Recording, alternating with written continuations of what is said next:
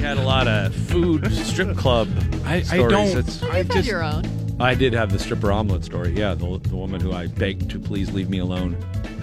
And she wouldn't. And I said, if I buy you a drink, will you leave? And she said, yes. And then the waitress comes by. She's like, what do you want? And I was like, I'll have a vodka soda. What do you have? And she goes, I'll have a Western omelet. And I'm like, are you kidding me? Where are those eggs coming from? So she ate a stripper omelet next to me. I like smell it, waft it up. It's just the weirdest combo to me. Like and strip it was the club night and food. It was the night of the tuck rule game. Wait, in the club? Or No, unrelated. Randy Bauman and the DVE Morning Show. It's 2 minutes after 6 at DVE. Here's a Channel 11 Severe Weather Center forecast brought to us by Dormont Appliance. Oh, sorry, I don't have it in. That's all right. Windy, sunny today, 40 degrees for the high. It's 23 at DVE. Special counsel Robert Mueller is demanding all campaign documents involving President Trump and his closest advisors. NBC News reports the grand jury working with Mueller wants emails, text messages, work papers, telephone logs, and other documents going back to the fall of 2015. The subpoena for the documents focuses on what Trump knew and when. Until now, the investigation has focused only on Trump's campaign aides. The subpoena is aimed at documents having anything to do with Trump and 9 high-ranking associates. They include former campaign chief Steve Bannon, Paul Manafort, and Corey Lewandowski, as well as just resigned White House Communications Director Hope Hicks and Trump's longtime personal attorney Michael Cohen. As I mentioned in traffic, several roads closed by that landslide in the West End are back open to traffic. Road crews spent nearly a week cleaning up debris on Route 60 near northbound routes 19 and 51 and at the intersection of South Main Street and routes 19 and 51 onto Carson Street in the West End. Crews still are working to clear landslides that have closed parts of Greenleaf Street in the West End, Forward Avenue, Commercial Street, and Swiss Helm Park. Supporting women in the restaurant industry, March is Women's History Month. In honor of that, food ordering and delivery service Grubhub has partnered with women chefs and restaurateurs to launch Restaurateur, an initiative to support women-led restaurants. For the month of March, Grubhub will contribute $1 up to $1 million for every person who pledges at restaurateur.com to dine in or order delivery from women-led restaurants. As part of the initiative, Grubhub is also unveiling a map that features restaurants owned or co-owned by a woman or a kitchen run by a woman head or executive chef. Oh, that's cool. Yeah, I like it. According to it a lot. According to a new survey, here's a rundown of the jobs that are most likely to lead to divorce before the age of 30, which a lot of them not a surprise probably, but first-line enlisted military supervisors, non-farm animal caretakers, probation officers and correctional officers, advertising sales agents, casino employees, museum employees, file clerks, social workers, bank tellers, and security guards. Black Panther continues to be That's a strange list with a strange collection of jobs. But the benchmark, though, of 30 years, like... No, age 30, not 30 years of marriage. Age 30. Even that. Well, so, I mean, how many people even get married before the age of 30? A lot of it might have to do with being not yet 30. Maybe. Yeah, you can't handle marriage and working at the museum. You're like, one of these things has got to stop. Black Panther continues to be the top film in the United States and Canada. The Disney Marvel superhero picture is on track to sell nearly $66 million worth of tickets this weekend. The movie has earned just over $500 million in North America since its release. Worldwide sales figures, it's about $898 million. Coming in second, the new 20th Century Fox spy thriller Red Sparrow, which looks awful and probably is because it only made $17 million this weekend. Wow. Yikes. Rounding out the top 5, Death Wish, Game Night, and Peter Rabbit. Yeah, I finally saw Black Panther this weekend. Took the wife and kids, and I loved it. It's so good. Wakanda Forever, for sure. It's a tremendous movie. Yeah, I really did. I thought it was like as entertaining of a superhero flick as there's been. I didn't see Wonder Woman yet. But Wonder Woman was really good, but I think this was just, I don't know, this was unique. I totally agree. I don't know why. And the theater that I watched it, I went to the Manor in Shadyside, and the whole place erupted in applause afterwards. And I always love when they do that. This is 'Cause I don't know who we're clapping at. right. Well, this is the funny thing is that, it's been sold out everywhere. Anywhere you try to get a ticket to this thing, like I went to, there's a luxury theater over by Century 3 where it was like the cheap theater, but they turned it into a luxury theater. There's Lowe's where I used to go see it in the waterfront. There's the one in Robinson it's like a luxury theater, so like you can reserve seats. And I was trying to go on Fandango. It's like they're all sold out. So I called this theater in Bridgeville, and I'm like, hey, I want to bring my family to see Black Panther tonight, but I want to make sure that we can sit, 4 in a row. I don't want to get there and have it be so crowded that it's just, overrun and we're all separated from each other. And she's like, okay, which show did you want to see? And I said, I think the 7:00 one. And she said, okay, let me log in here. We have sold no tickets to the 7:00 one. I'm like, oh, okay. I guess Bridgeville just ain't coming out to see Black Panther. Good news for us. We had the theater all to ourselves. Seriously, nope. There was straight up like 30 people there. Oh, that's it was kind of hilarious. Secret. Yeah, that's nice. Monessen High School graduate Frances McDormand is now a 2-time Academy Award winner. She grabbed the Oscar for Best Actress for her role in 3 Billboards Outside Ebbing, Missouri on Sunday evening, and she didn't call out. I guess she honored the women in the audience. If I may be so honored to have all the female nominees in every category stand with me in this room tonight. The actors, Meryl, if you do it, everybody else will. Come on. The filmmakers, the producers, the directors, the writers, the cinematographer, the composers, the songwriters, the designers. Come on. Ms. Boyman. Whoa. Okay, look around, everybody. Look around, ladies and gentlemen, because we all have stories to tell and projects we need finance. Don't talk to us about it at the parties tonight.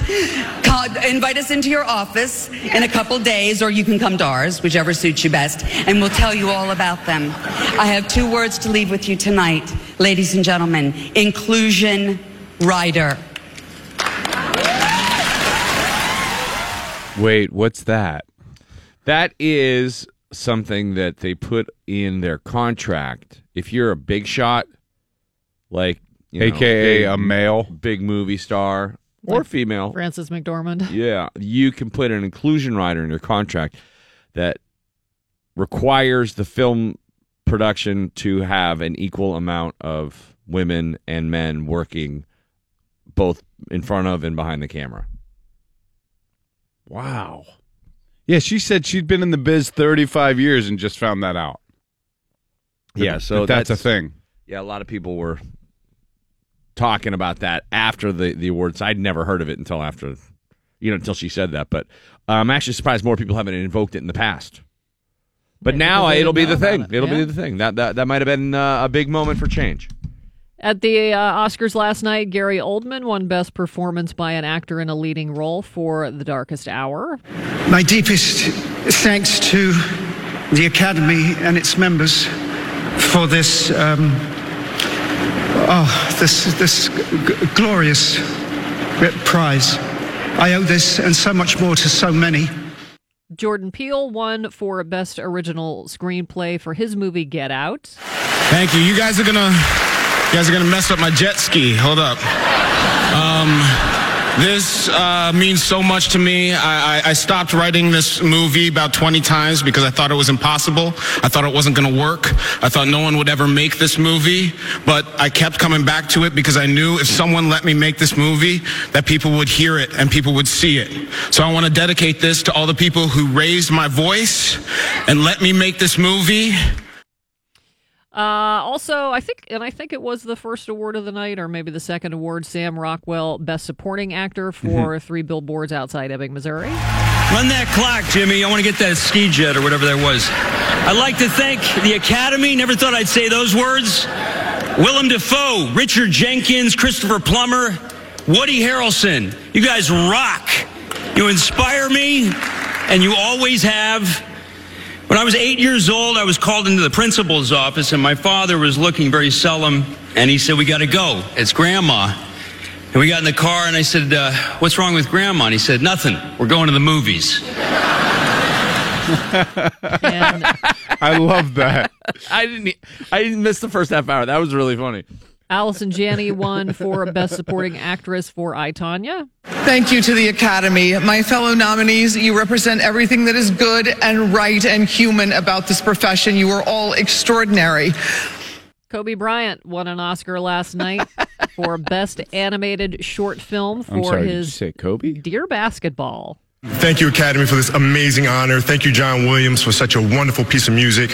Thank you, Verizon, for believing in the film. Thank you, Molly Carter. Without you, we wouldn't be here. And to my wife, Vanessa, our daughters, Natalia, Gianna, and Bianca, ti amo con tutto il mio cuore. You are my inspiration. Thank you so much, guys. Thank you. Thank you, Aquafina. Thank you, Coca-Cola. Appreciate all you guys. Guillermo del Toro won the Oscar for Best Director for Shape of Water. I am an immigrant, like Alfonso and Alejandro, my compadres, like Gael, like Salma, and like many, many of you. And in the last 25 years, I've been living in a country all of our own. Part of it is here, part of it is in Europe, part of it is everywhere.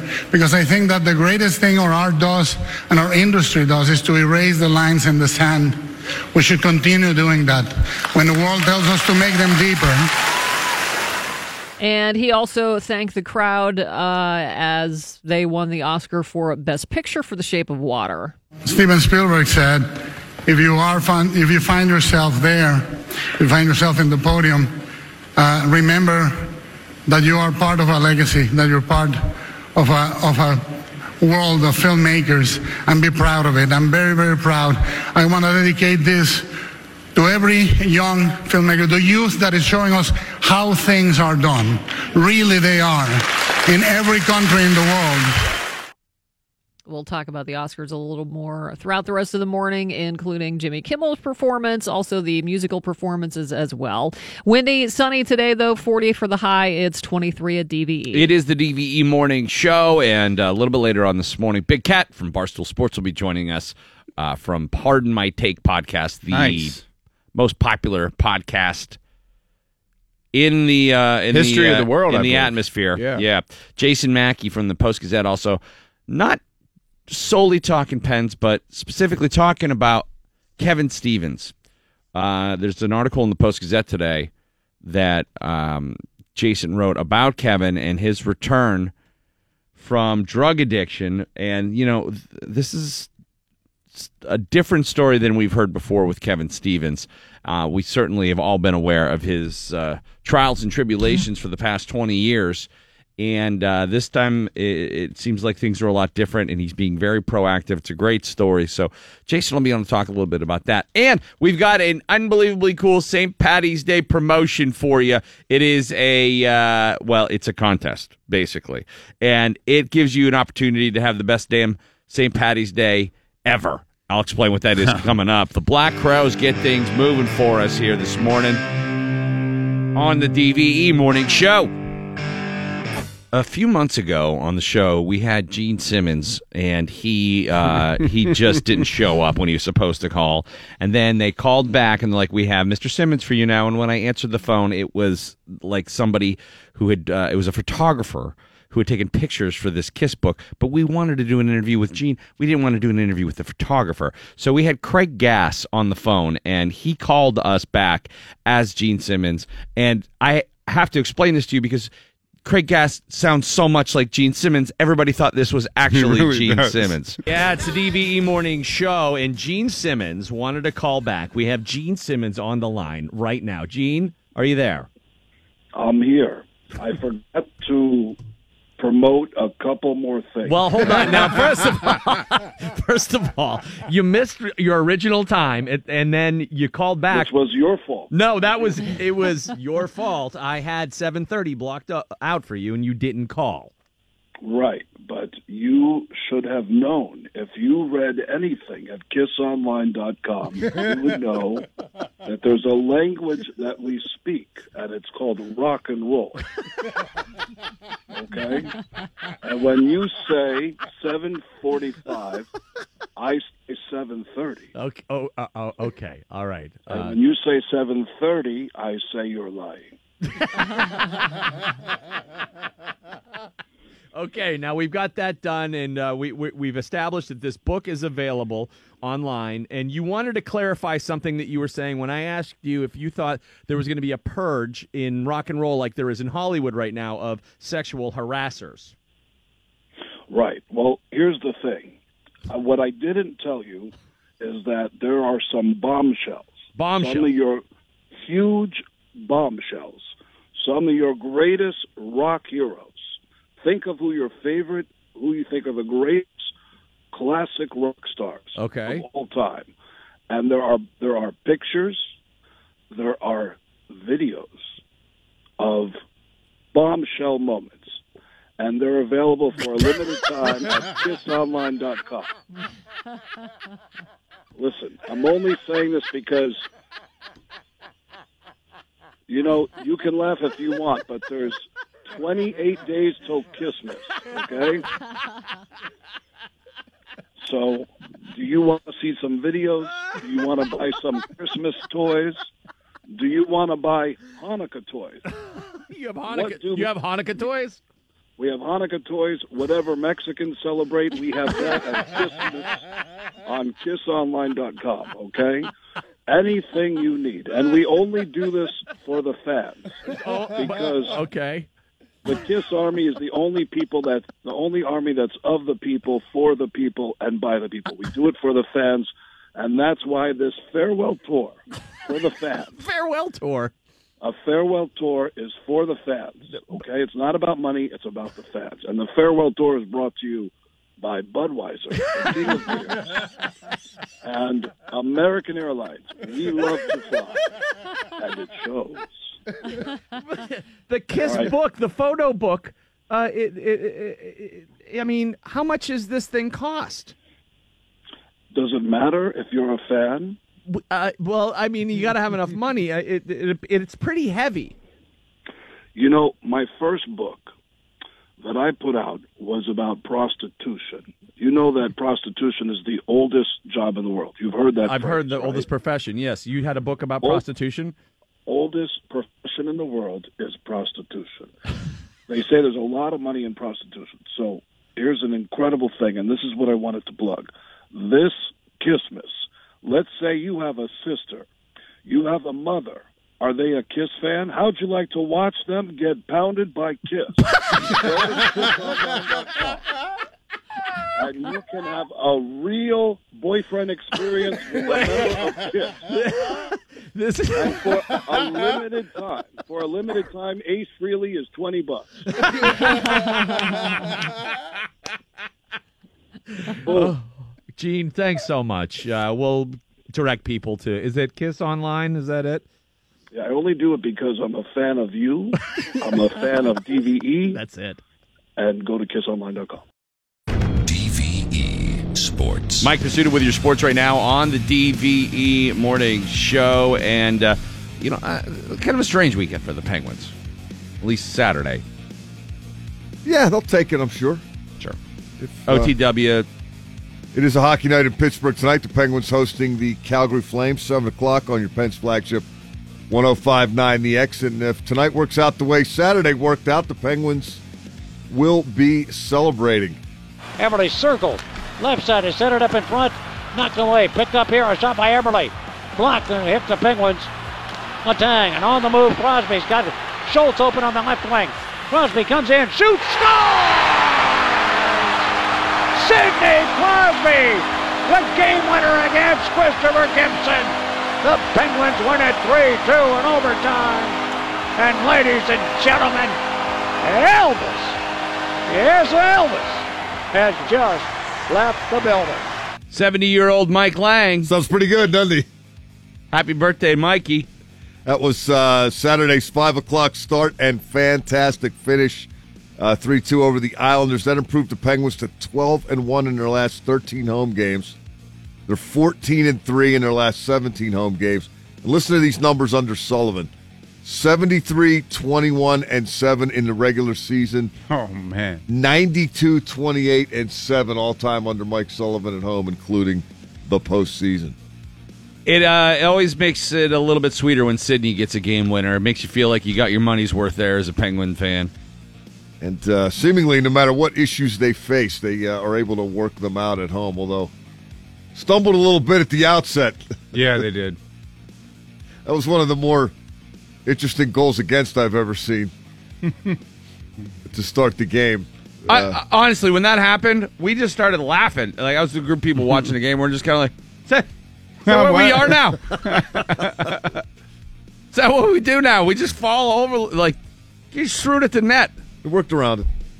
Kid got up. He did better. I'll tell you what, that actually did paint him in a corner a little bit. And then he had to dig out of that. You're going to stop the next 35, right? Because that was...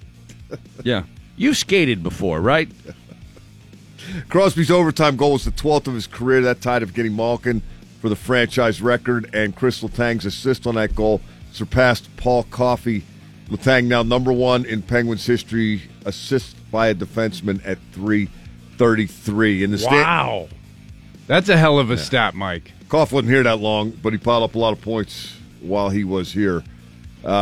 In the Metropolitan Division, it's the Capitals with 81 points, the Flyers with 79, the Pens with 78, and the Devils with 74. Everybody has played 66 games except the Caps, who have played 65. Some pretty cool stuff at the NFL Scouting Combine yesterday in Indianapolis. The defensive linemen and the linebackers were on the field, and the NFL decided to dedicate the linebacker drills to Ryan Shazier.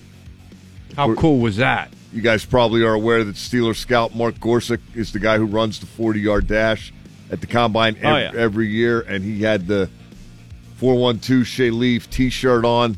And a tremendous Pittsburgh accent. Mark's a legend. Tremendous. One of the biggest music fans I know. He called the linebackers together before they started running their 40-yard dashes and said, quote, "Everything we do, we want to remember Ryan because Ryan blew this Combine up and he was a first-round pick. He's an outstanding football player in our league, and one thing I know about Ryan Shazier, I ain't betting against him coming back. So let's remember his spirit, and we're going to get a lot of things done in this group.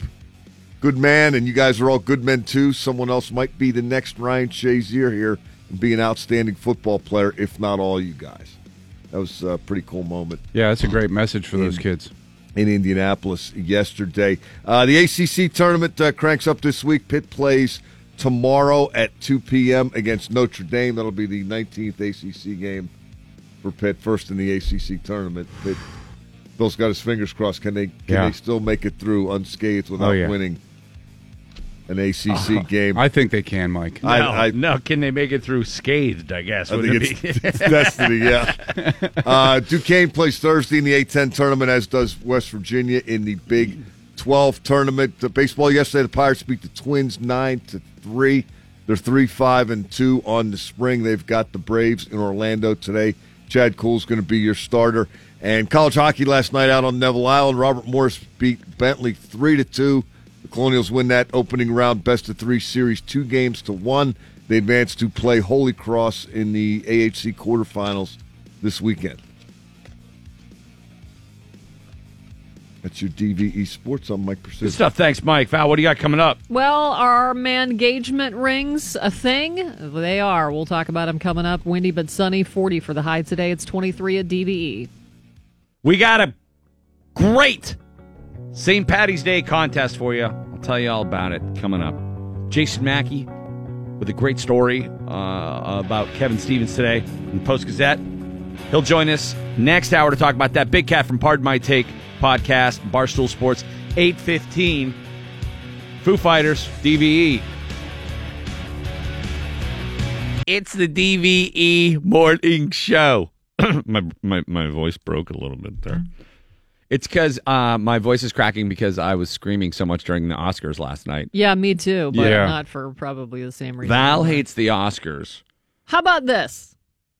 That show went on so long last night that a message popped up on my screen, and I wish I had been smart enough to take a picture and tweet it to the Oscars. It said, "Your television has been idle for an extended period of time."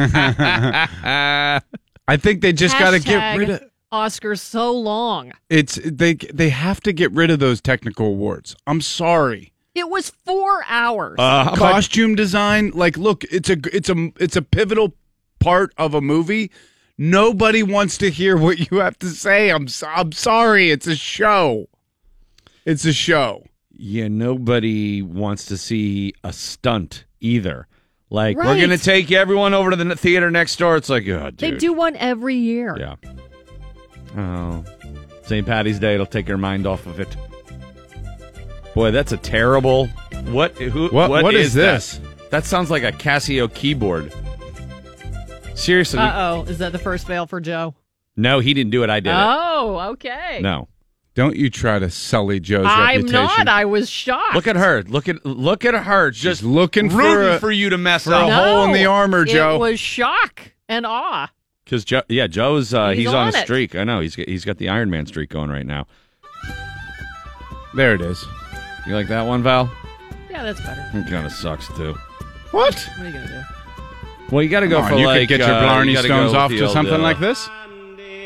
Yeah, there you go. St. Patty's Day is just around the corner. You know, ask any Pittsburgher, and they'll tell you we have the biggest St. Patty's Day celebration in the country. It's not true, but that's what they're going to tell you. But guess what? We have the biggest St. Patty's Day contest for you in the country. It's the Get Your Shamrocks Off St. Patty's Day contest. Check this out. Submit your own limerick. All right? Come up with a limerick. Any kind. There once was a man from Verona who, in the Uber, he left his phone up. I don't know. Submit the limerick of He your drank choosing. too much and now he can't get a bona? Submit your own limerick. You could win this huge St. Patty's Day prize pack, which includes a chance for you and a guest to ride with Sean Casey, of all the Irish people we know. The mayor. Sean Casey. That's not. Oh, Sean Casey. That wasn't an Irish accent. Yes, it was. I don't. Yeah, that's a little better. Manly, yes, but I like it too. That was awful. You can ride with Sean Casey, Bill Crawford, and me in the It's early, DVE Mal. Schultz Ford parade truck. We're gonna ride in the parade. Let's go ride in the parade. All right, so right there, pretty good contest. You get to ride in the parade. Pretty awesome. That's to start the day. That's just the beginning. You also get 2 tickets to the Bastard Bearded Irishman at the Rex Theater for later on St. Patty's Day, and you get to be the guest MC. So you get to go up and, ladies and gentlemen, the Bastard Bearded, in front of a crowd full of drunks, and your adrenaline will be racing. Yeah, I know what you're thinking. You might be, I'll be too nervous. No, you'll be blackout drunk by that point. You won't remember it. Yeah, and we got 2 nights hotel for you, so you can stay Friday and Saturday downtown. So, that way you can get up early, get your kegs and eggs on, and meet us at the parade route. Easy morning. That's right. Ooh. You get 2 nights hotel. Then you get lunch for 2 at the Hard Rock Cafe. Also, after the parade, before the Bastard Bearded Irishman show at the Rex. Okay, corned beef and curry will be playing at the Hard Rock. And you get Uber gift cards and Permane Brothers food for late night grub. Come on. Nice. All right right. there in the South Side. It's awesome. So just head to dve.com/contest for registration and your limerick submission. Okay? Deadline's noon on the 14th. So you have 2 weeks. No, week and a half. 9 days. And we really pulled this together, but, you know. We did it like we do everything, by the skin of our teeth. Yeah. I was going to use another thing, but that's accurate. So, go to dve.com/contest and get registered for the Get Your Shamrocks Off St. Patty's Day contest. Ride in the parade with Sean Casey. Bring on the Bastard Bearded Irishman. Eat Permanis. Stay in hotels and party your ass off. Courtesy of DVE. The Beatles.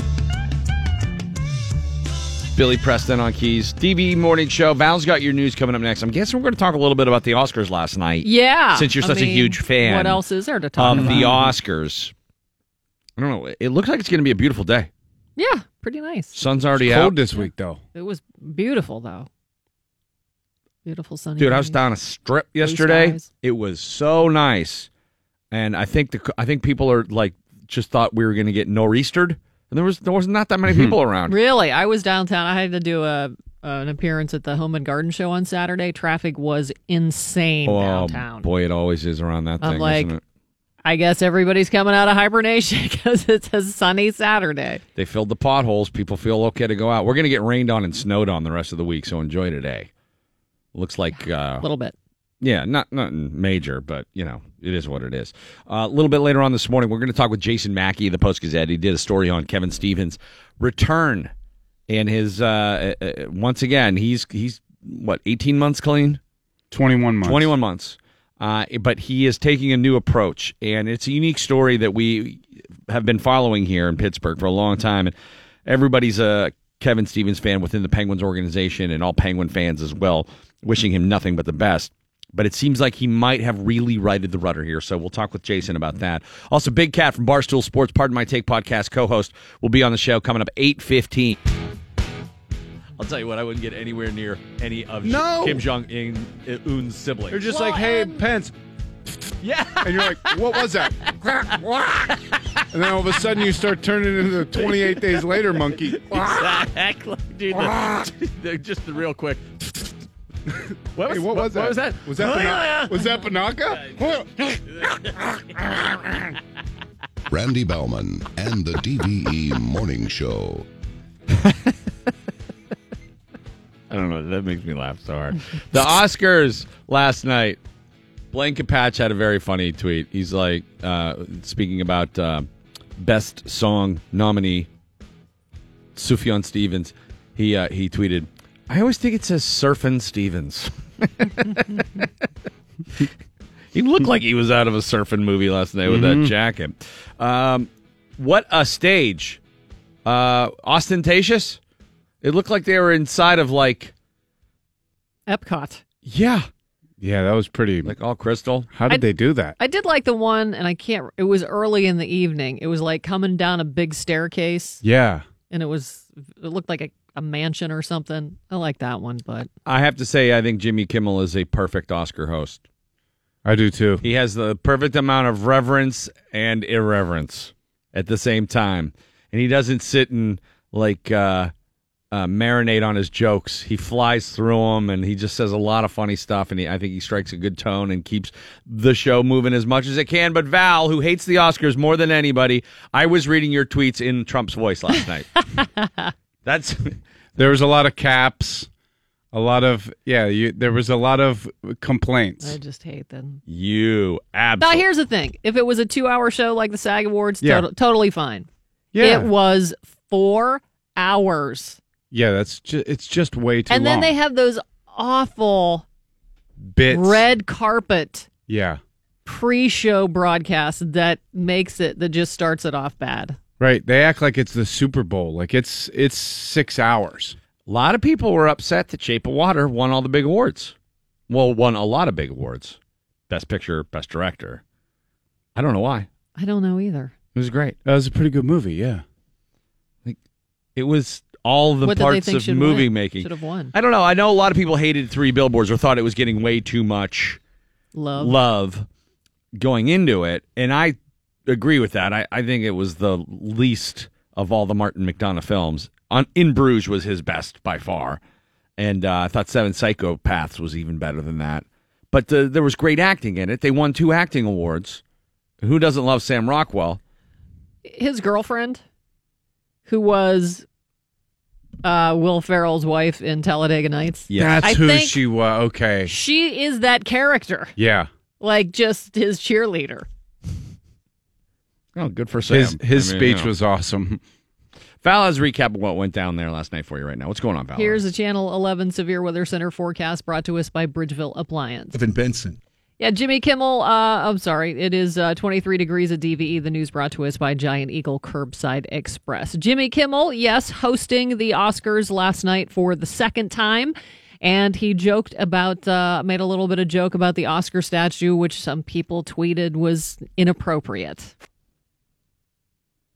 Oh, of course, it's loading. For the love of. Oscar is 90 years old tonight, which means he's probably at home right now watching Fox News. Of course, course, no. Oscar is here with us. After all the years, after all the awards given for achievements in show business, Oscar is still number one. No question about it. Oscar is the most beloved and respected man in Hollywood. And there's a very good reason why. Just look at him. Keeps his hands where you can see them. Never says a rude word. And most importantly, no penis at all. All right, so who's mad about that? What's wrong I don't with remember. that joke? I don't think there's anything wrong with it, but people were like, in this era of, There are many able-bodied Americans who don't have penises. I'm fully convinced. Like, I saw Twitter, this stupid thing that Twitter's doing with Twitter moments, and there was a headline that said, mixed reviews for Jimmy Kimmel's monologue. It's like, you could copy and paste that for the last 90 monologues that anybody's ever given for the Oscar. I mean, how is it not going to be mixed reviews? I thought he was great. I really like Jimmy Kimmel. Yeah, he was very good. He could do it every year. He also, did Ellen do the Oscars, or what did she do? Yeah, she did the Oscars. She was pretty good too, I thought. Yeah. Agreed. Alec Baldwin, who I can't stand, but him and Steve Martin were great. Yeah, they did a good job. The awful year, I'm pretty sure was the Oscars, was there was a couple Anne of them. Hathaway. Anne Hathaway and James Franco. Ooh, oh, that one was in which real James bad. Ever picked those two. Everybody came away from that hating Anne Hathaway for some reason. James Franco totally left her hanging. Yeah, he wasn't a good teammate there. They were just not good. And also, Seth MacFarlane did not exactly endear himself to viewers. It's funny that, like, the guys in Hollywood who seem to be, like, the most woke right now also have pasts where they're like, okay, well, I regret that. Jimmy Kimmel being one of them. But the idea that you're talking about the man show. You don't actually learn as you get older. Yeah, I mean, it was 20 years ago. It's what happens, but Seth MacFarlane's was only like 2 years ago, and he had a song about, like, we saw your boobs. Remember that? No, I don't. Yeah. Dude, he did. I mean, he hosted, and he had this whole song at the Oscars, which was basically like listing. It was like a Mr. Skin musical. Mm-hmm. Chris Rock wasn't. I mean, he pissed a lot of people off. I remember that. And I'm a huge fan of Chris Rock, but I didn't think he did a great job. I didn't think David Letterman did a great job. I don't think Conan did a great job. It's a tough gig. I think Kimmel actually has a perfect mix of the sardonic and the schmooziness that needs to happen. And plus, he keeps it moving. Yeah. Yeah, he does. Of course, you knew that they were going to talk about last year's screw-up with Best Picture. This year, when you hear your name called, don't get up right away. Just give us a minute. We don't want another thing. What happened last year was unfortunate. I've not told the story in public because I wanted to save it for tonight, but here's what happened. This is true.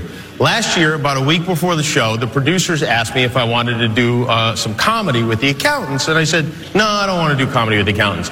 So then the accountants went ahead and did comedy on their own. And I have to hand it to them. It was hilarious, but it won't happen again. A lot of people were wondering how he would handle the Harvey Weinstein situation.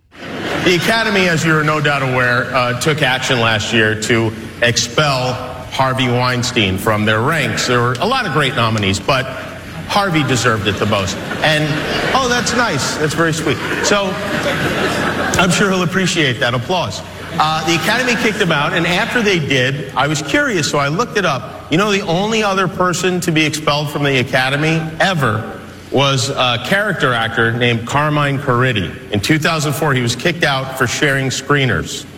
Carmine Caridi got the same punishment as Harvey Weinstein for giving his neighbor a copy of Seabiscuit on VHS.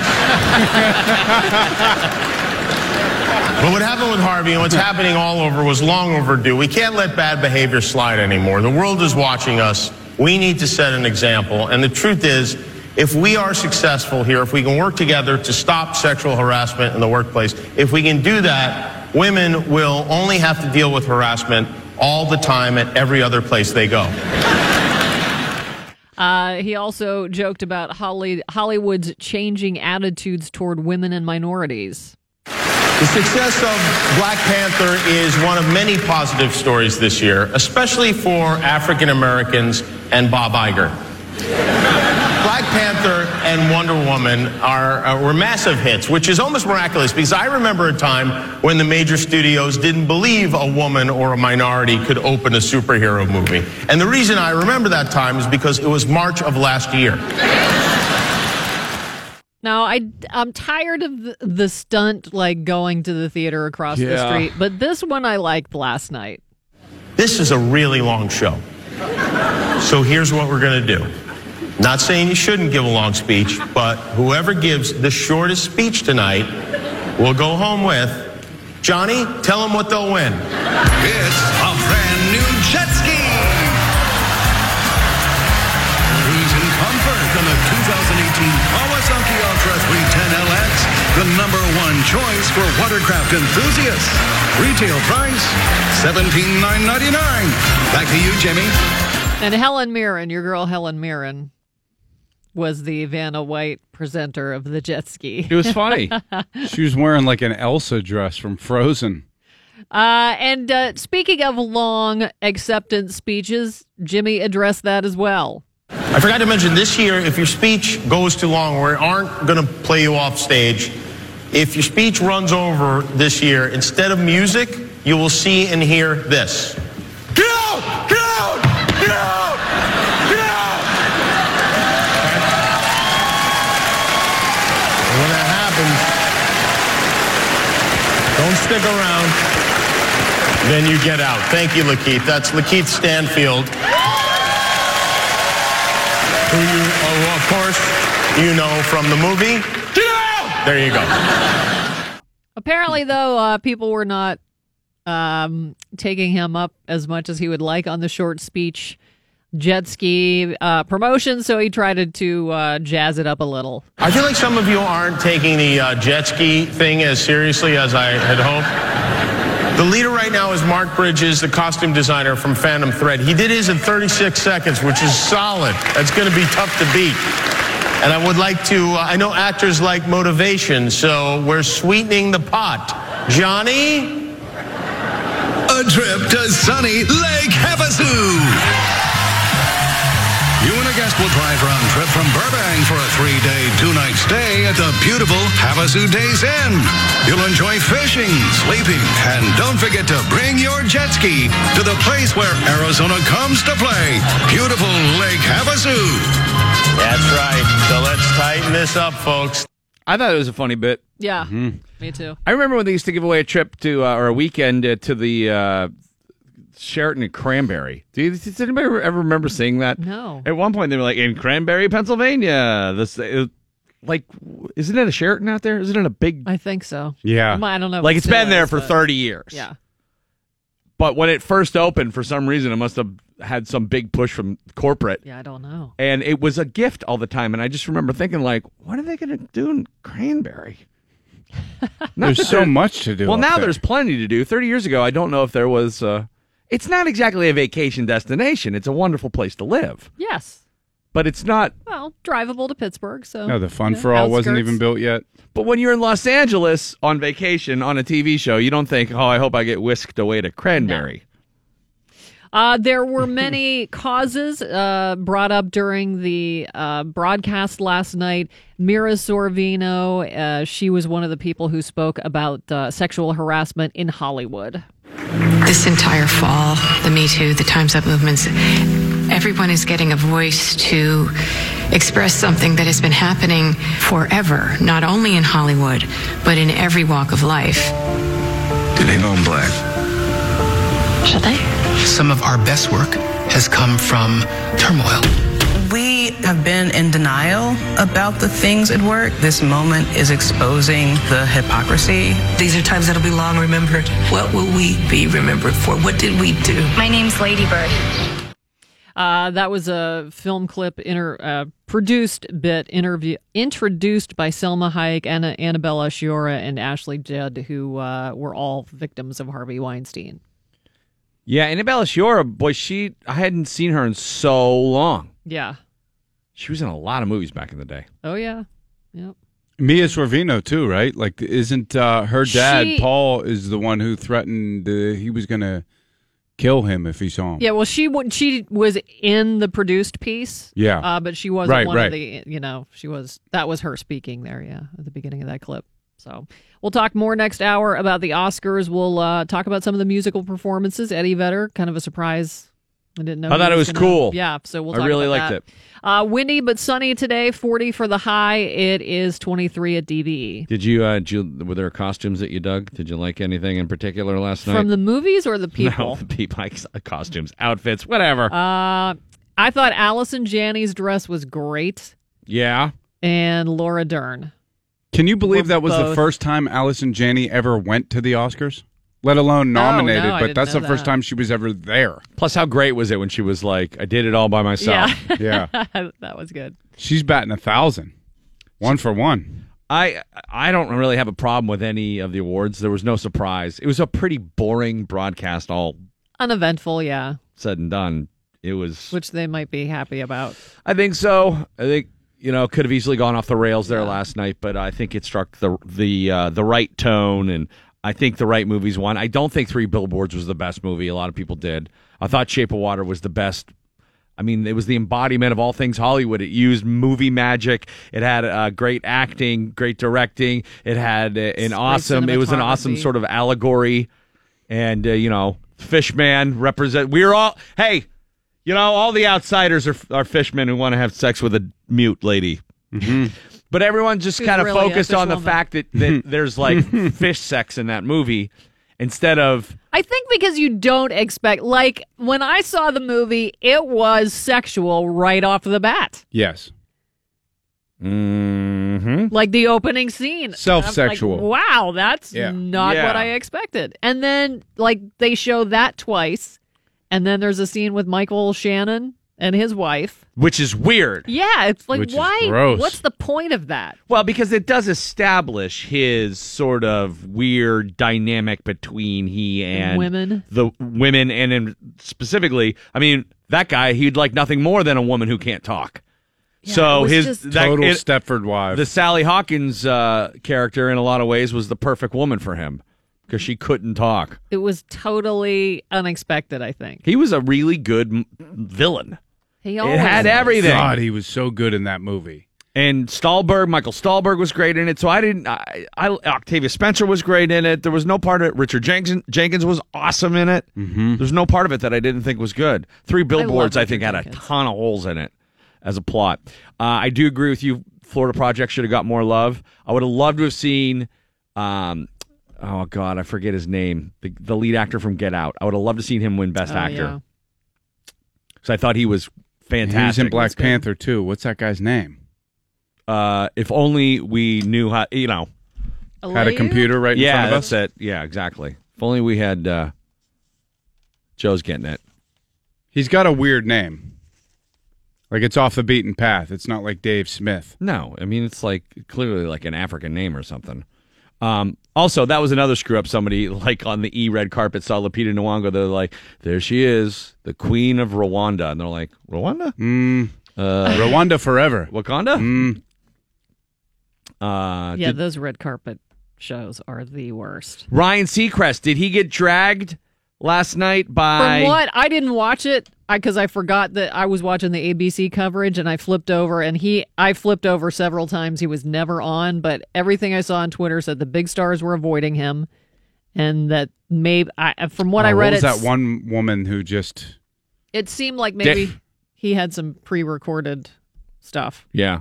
He might not have been the best person to do it, although I do think he got totally set up. I mean, that woman, he offered her millions of dollars he didn't offer her. She was trying to blackmail him, basically.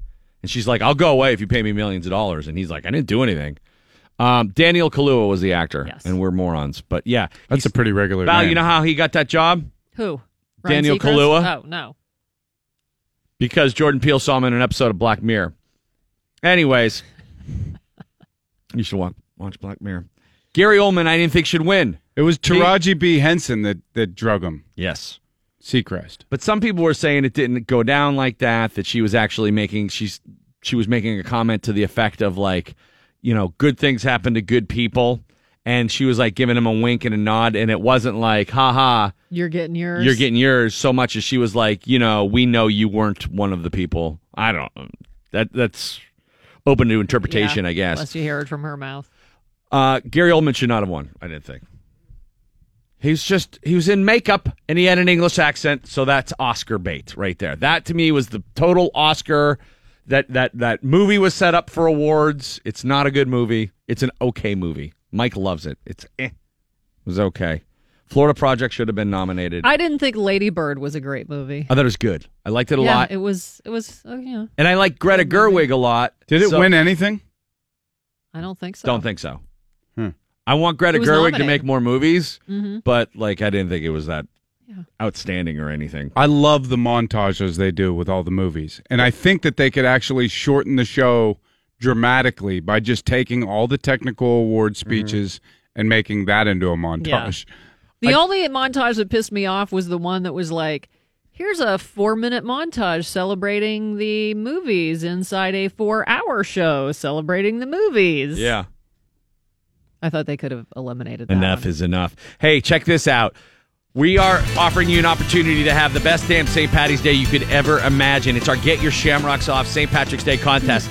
Submit your own limerick, and you got a shot at women. You got a shot at women. Maybe that too. Well, you do. You have a good day. Here's what you win. A chance to win in the St. Paddy's Day Parade. And once again, ask Annie Pittsburgher. It's the biggest St. Paddy's Day Parade in the world. It's not true, but it won't stop them from telling you that. Sean Casey is going to be our guest of honor in the DVE truck, float, whatever, the Schultz Ford parade truck. Bill and I will be there as well, and you'll ride with us in the parade. Nice. All right? Plus, you get to go to, after that's all done, after we're done partying at the parade, go over to the Hard Rock for lunch, a couple beverages, and watch the band Corned Beef and Curry play. And take a little bit of a break, and then you're off to the Rex Theater for the Bastard Bearded Irishman show, where you will be the guest MC for the evening. So you'll go on stage in front of that huge crowd of drunken revelers, and you'll introduce the Bastard Bearded Irishman. It's the best possible St. Paddy's Day you could ever imagine. Not to mention, you get 2 nights hotel stay, Uber gift cards, and you get Permane Brothers for late night grubbing. Come on. We got you. We got all the bases covered for a weekend of party in downtown Pittsburgh. The best damn St. Paddy's Day you could ever want. Get your shamrocks off. Go to dve.com/contests, free registration, and figure out how to come up with a limerick there. If you don't know what a limerick is, if you don't know the meter of a limerick, but there once was a man from so-and-so. There once was a man from Nantucket. Doesn't have to be a man. Could be a Yinzer, could be a woman, could be a fish man. There could be a fish man from Wakanda. Wow. That would be Black Piranha. That would be a completely different. Very progressive. But at any rate, you could go to dv.com/contests and win all of that. Hang out with us all day on St. Paddy's Day and party your shamrocks off. DVE. Mike's got your sports when we return on the DVE Sports. Mike Pursuta with your sports right now on the DVE Morning Show. Mike, what's going on? Penn's getting ready to host Calgary tonight, 7 o'clock at the PPG Paints Arena and on your Penn's flagship 105.9 The X, and they will do so on an upswing. Penguins able to snap that 3-game losing streak with a 3-2 overtime win over the Islanders on Saturday at home. And that's a game that might end up benefiting the Penguins beyond the 2 points they earned in the standings for the overtime effort. Sidney Crosby winning it in OT. But the game started in a fashion that absolutely defied description. The Islanders striking first, and striking maybe giving them too much credit.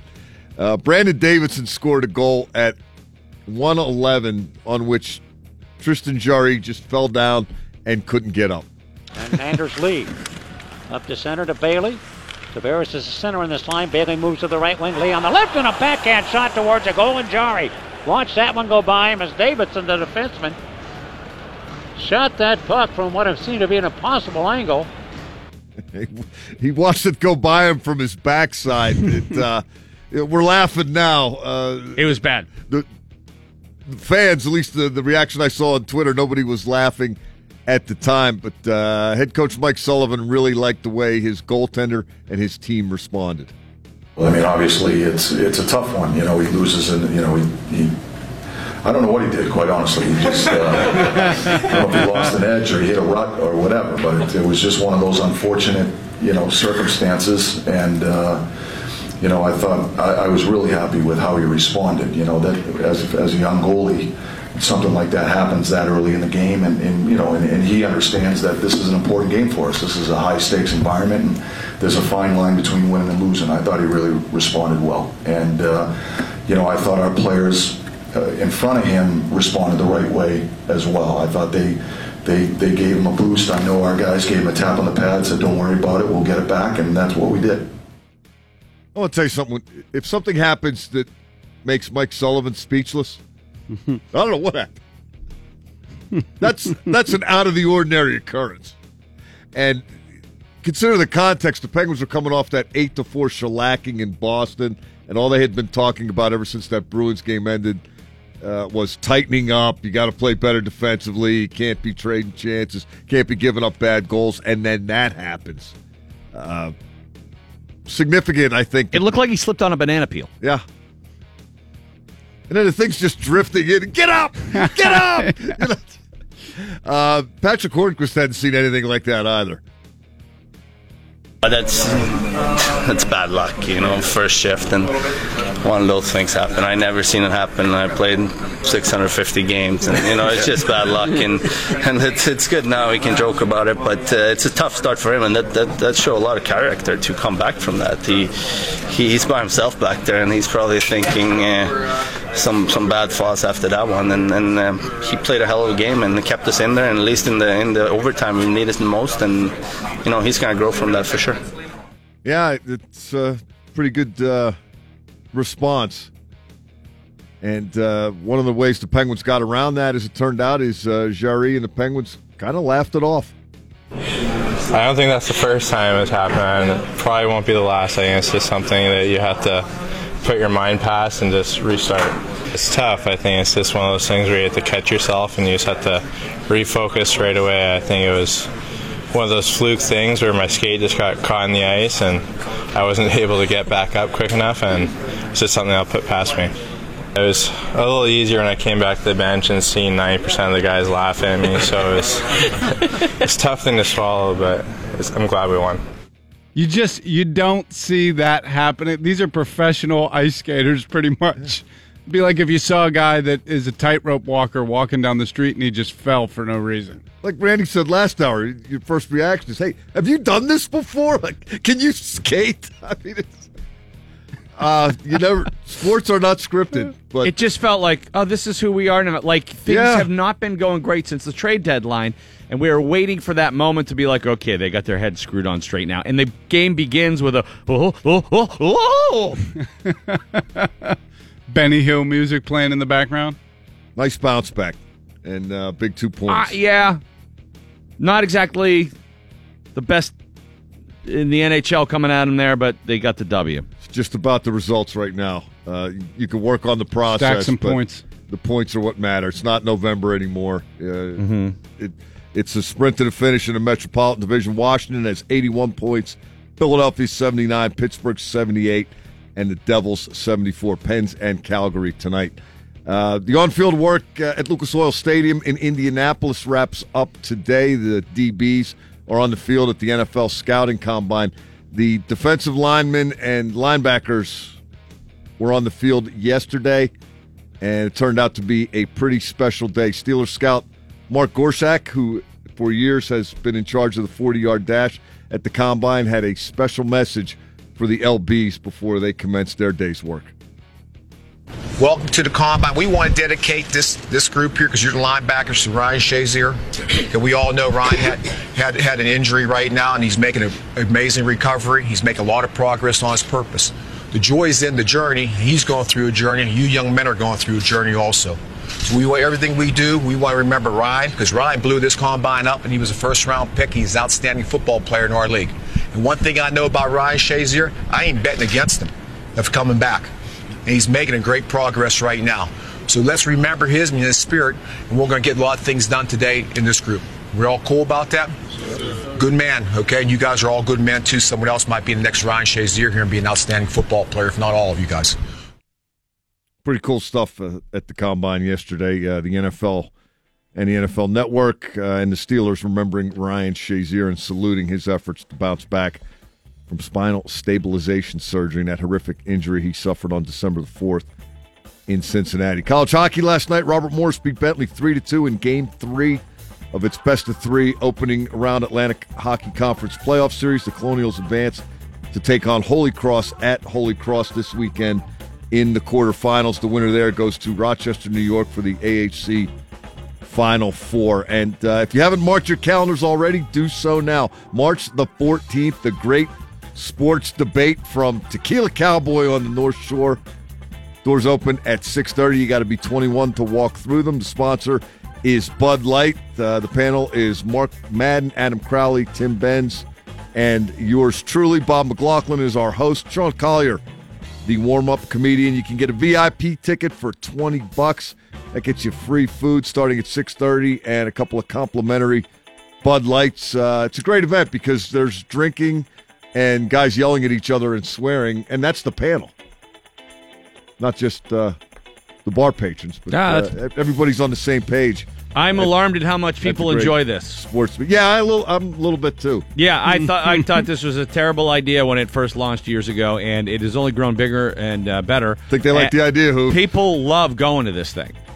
Oh yeah. And see now, because you know what I've discounted was the fact that I see you guys drinking and yelling at each other all the time, but not everybody is privy to that. It's not always on display like it is at the great sports debate. It's a great collection. You guys aren't mic'd up. So you when know that's happening. You need to sneak on into Tequila Cowboy. See what I did there with the sneak thing. It's a little homage to Todd Haley. Yeah, I saw what you did there. You should pre-register even if you're not going to get the VIP ticket. Which if you're not, why aren't you? But pre-register. Yeah, because it fills up. It's filling up. It's, how do you pre-register? Why don't you just register? You go to dv.com. Isn't that just registering? I guess. If you want to get nitpicky about it.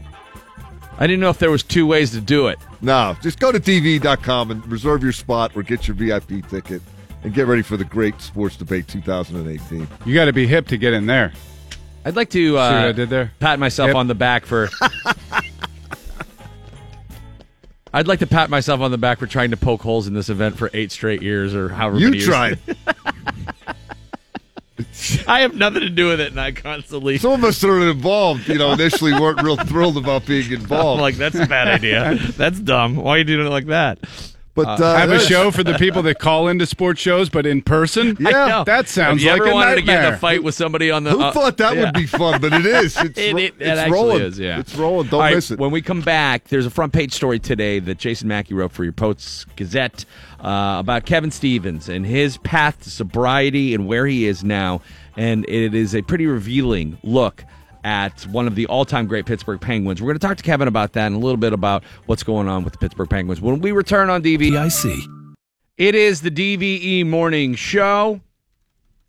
Penguins get the W over the Islanders this past weekend, but in your Pittsburgh Post-Gazette today, our friend Jason Mackey with a front-page story about the return of Kevin Stevens to the Penguins' extended family and also a newfound sobriety and path to sobriety that has a lot of people hopeful. Jason's joining us right now. What's up, man? How are you? Doing great, guys. Thanks for having me. So you went to Quincy, Mass. Yes, I did. I did that. I tacked on an extra day when the Penguins were up there in Boston, but I had the agreement to sit in on one of these radio shows and hang out and talk to Kevin for a while. And one of these radio shows, it should be pointed out, is Kevin Stevens is now taking part in a sort of redemption radio show to try and help people combating addiction. Yeah, and just to sort of give the nuts and bolts of the story, but obviously Stevens was busted for selling that, was basically a combination of more than 2 years or 2 decades of abusing drugs a couple years ago, and was sentenced in May to do 36 appearances, and he's blown that number out of the water, and he's actually gotten pretty good telling his story and talking about addiction, and he does it in a way that's like, it's just Artie. He goes up there and swears, and he's just himself, and he's funny, but he's gotten so into this, and he's busier than hell, and doing all this stuff, and he's starting to like it, and it's like this new sort of learning how to live a sober life for the first time in a long time, and he's doing it. He's doing really well. He's losing weight. He's liking it.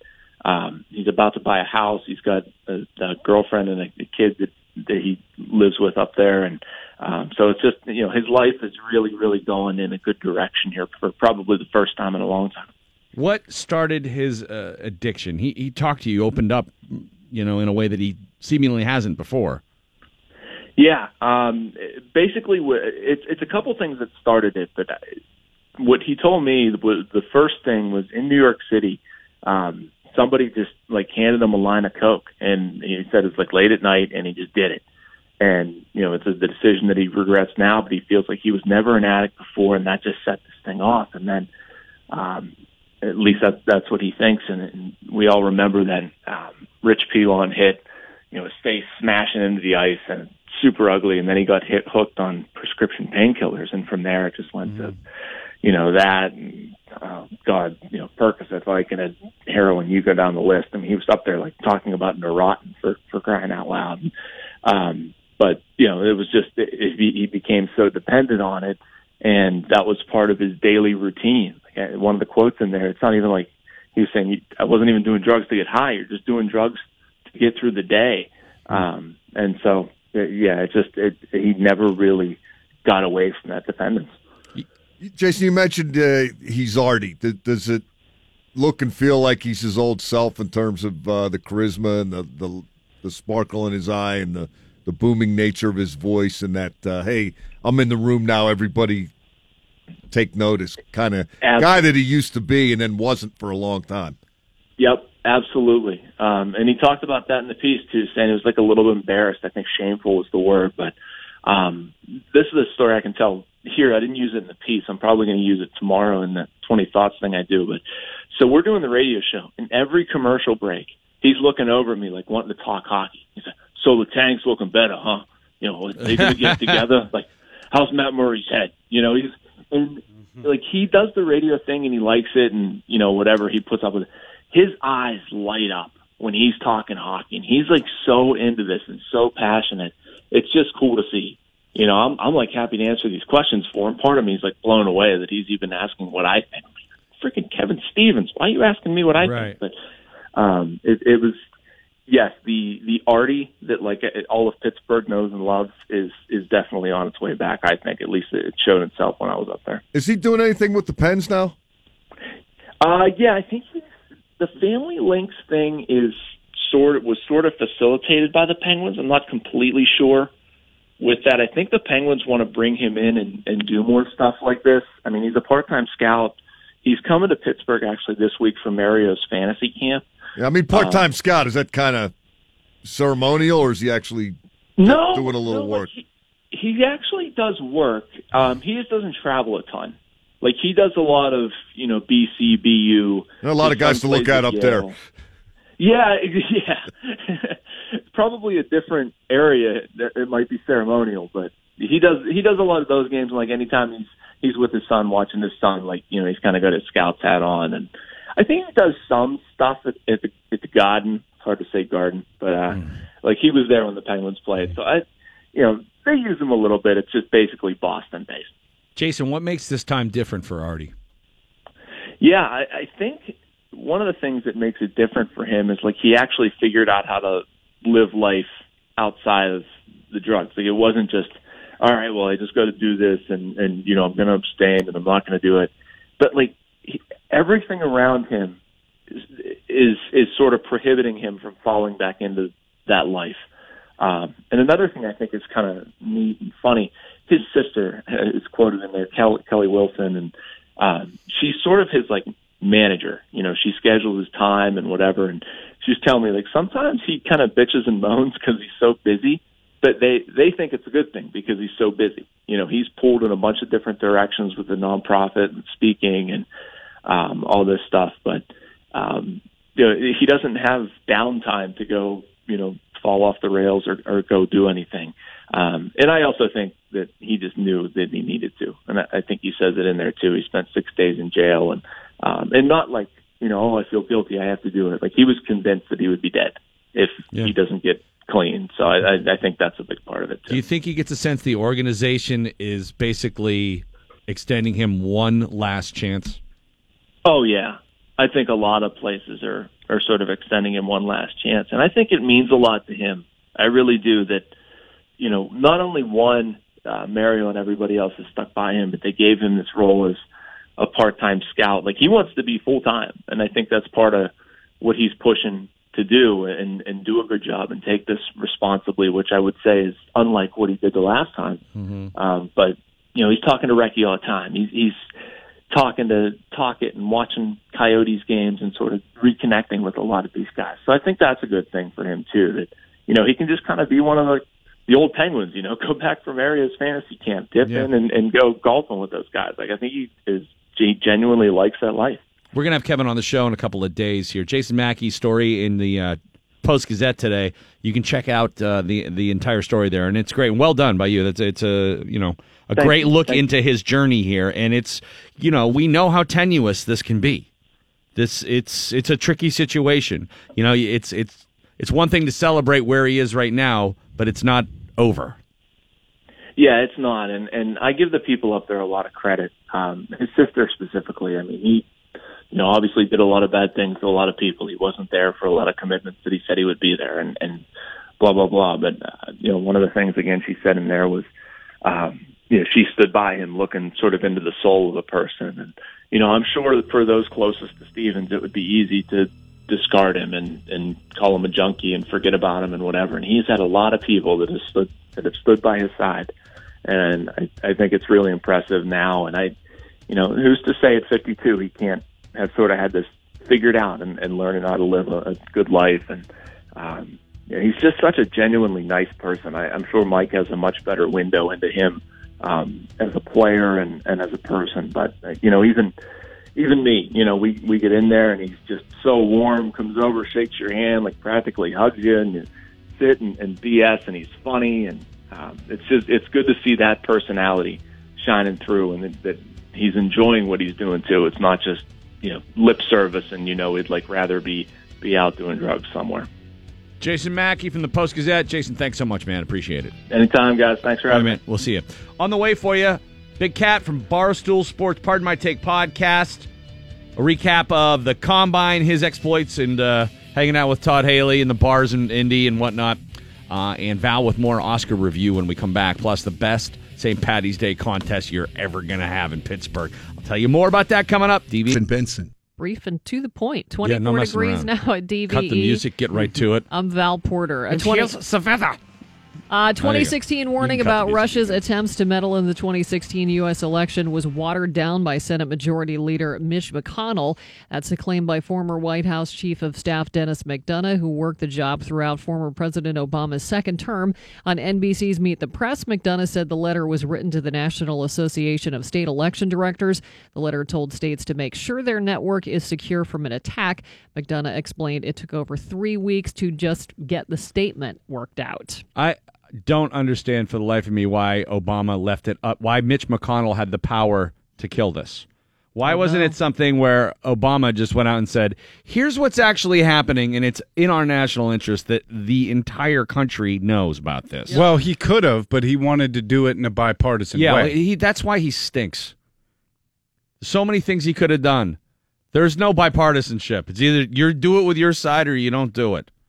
It drives me crazy every time I hear this story. I'm like, why does Mitch McConnell get to tell us what we can and can't know? Don't know that. Total BS. President Trump is visiting Western Pennsylvania again this weekend. The president's re-election campaign says he will be at Atlantic Aviation in Moon Township on Saturday, March 10th. I think that's where he went the last time he was here. Organizers say doors will open at 4 p.m. and the president is expected to speak at 7 p.m. on Saturday. Payments start today to the families of the 58 people killed last October in the Las Vegas mass shooting. They'll each be getting $275,000 along with the families of the 10 people who were permanently brain damaged or paralyzed. That money comes from a fund set up with the initial goal of raising $500,000, but quickly grew to more than $31 million with donors from all around the world.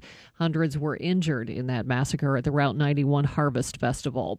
More than 150 people honored fallen New Kensington police officer Brian Shaw last night. A candlelight vigil was held in the parking lot of the City Reach Church on Leishman Avenue, the same spot where Shaw was killed November 17th. Prosecutors say 29-year-old Ruckmail Holt is awaiting trial for shooting Shaw after a traffic stop last year. If you are a non-smoker, do you get irritated when your smoking coworkers go outside 5 times a day to grab a smoke? Well, no, only when I'm trying to record a spot. That's the only time that comes up. People now are very specific complaint. Yes. People are now not happy about it. A new study found that, or not, they think there should be some fairness, I guess. A new study found that when people who smoke take smoke breaks, it adds up to about 6 total work days per year. So another survey asked if non-smokers should get extra vacation days to make things fair. Hey. And believe it or not, the overwhelming answer from both non-smokers and smokers is yes. 80% of non-smokers say they should get at least an extra day or 2 off, and 14% say they should get a full week off. 62% of smokers think their coworkers who don't smoke should get at least an extra day or 2, and 16% say it should be a full week. I don't know. You get those days at the end of your life. Yeah. You get the bonus time there at the end. I'm pretty much shocked at how quickly I've become a non-smoking snob. It happens. I was a rapidly. smoker forever, it seemed like. I used to love going into bars when they allowed you to smoke. When I smoked, I'd be like, yeah, all right, I can have chokes and not have to go outside. Thank God. And now I can't handle it for more than like a half an hour, yeah. Bill Cosby will be back in a Pennsylvania courtroom today, a pretrial hearing scheduled in Norristown to decide what evidence can be shown to the jury. The judge will also have to decide if any more of Cosby's alleged victims can testify against him. The comedian and actor will be retried on sexual assault charges after his first trial ended in a hung jury last June. His defense is looking to have the second case thrown out before heading for that April retrial. Jury selection is slated to begin on March 29th. And the 90th Oscar Awards ceremony was held last night in Los Angeles. Musical numbers are always a part of the broadcast, and I hadn't heard about it, so it was a surprise to me, but Eddie Vedder performed. He performed Tom Petty's Room at the Top while the In Memoriam video was broadcast. I got a room at the top of the world tonight. I got a room at the top of the world tonight. I got a room at the top of the world tonight, and I can't come in down. No, I ain't coming down. And all the songs nominated for Best Song from a movie performed last night. This Is Me from The Greatest Showman. This one really confused the hell out of me. The song itself? Yeah, I didn't know what was going on. I didn't know the You movie. didn't know the movie. I just didn't know what was happening on my TV. P.T. Barnum. It looked like one of those, like, diversity vomit performances, like, which is not a bad thing, don't get me wrong. Regulars to balladtv.com. You like this? Yeah. Like, this is me. This is who I am. Accept me. I had no idea. I didn't even know what the title of the song was. I was kind of like half paying attention, I guess, and I turned, and looked at the screen, and this loud song was happening, and people were flying all over the place. I didn't realize it was from The Greatest Showman. It would have made a lot more sense if I knew it was from the circus movie. Yeah. Because I was literally looking at it. What is thinking, this circus? It's from the circus movie. It's the woke circus. Sufjan Stevens performed Mystery of Love from Call Me By Your Name. Yeah. Surfing Stevens had the Annie Clark. St. Vincent was in the band.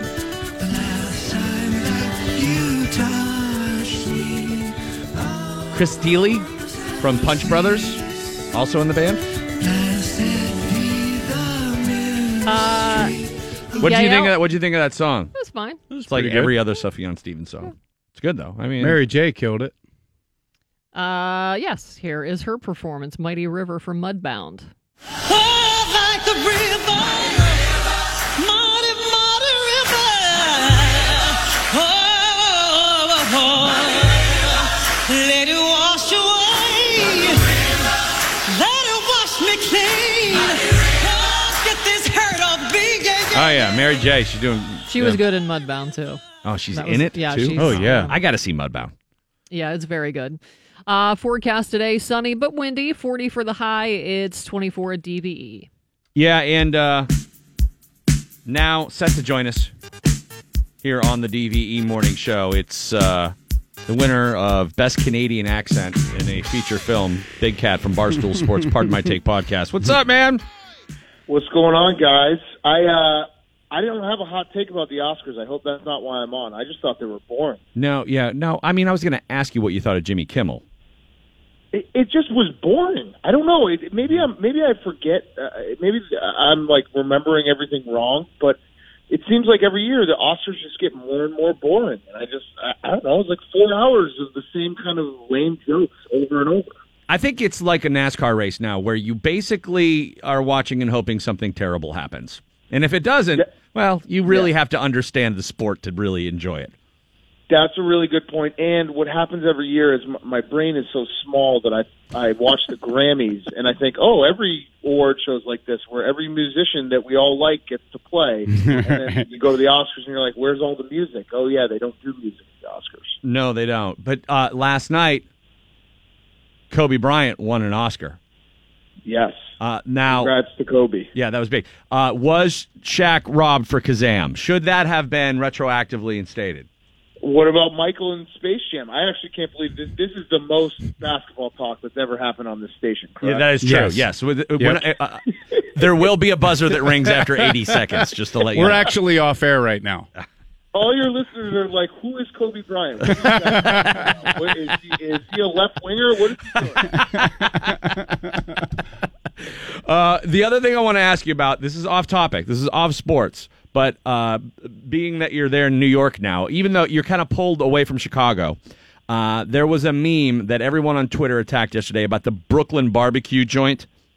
And it was basically, oh, look how Brooklyn is taking over barbecue in the country. And it was a picture of the most just sparsely fitted plate of barbecue. There was like no sauce. It was 3 pieces of brisket and a tiny little bun and 1 pickle, which seemed very hipster barbecue-ish. Now, I think it'd be easy to just tee off on this, particularly since you come from the city of meat, Chicago. Right.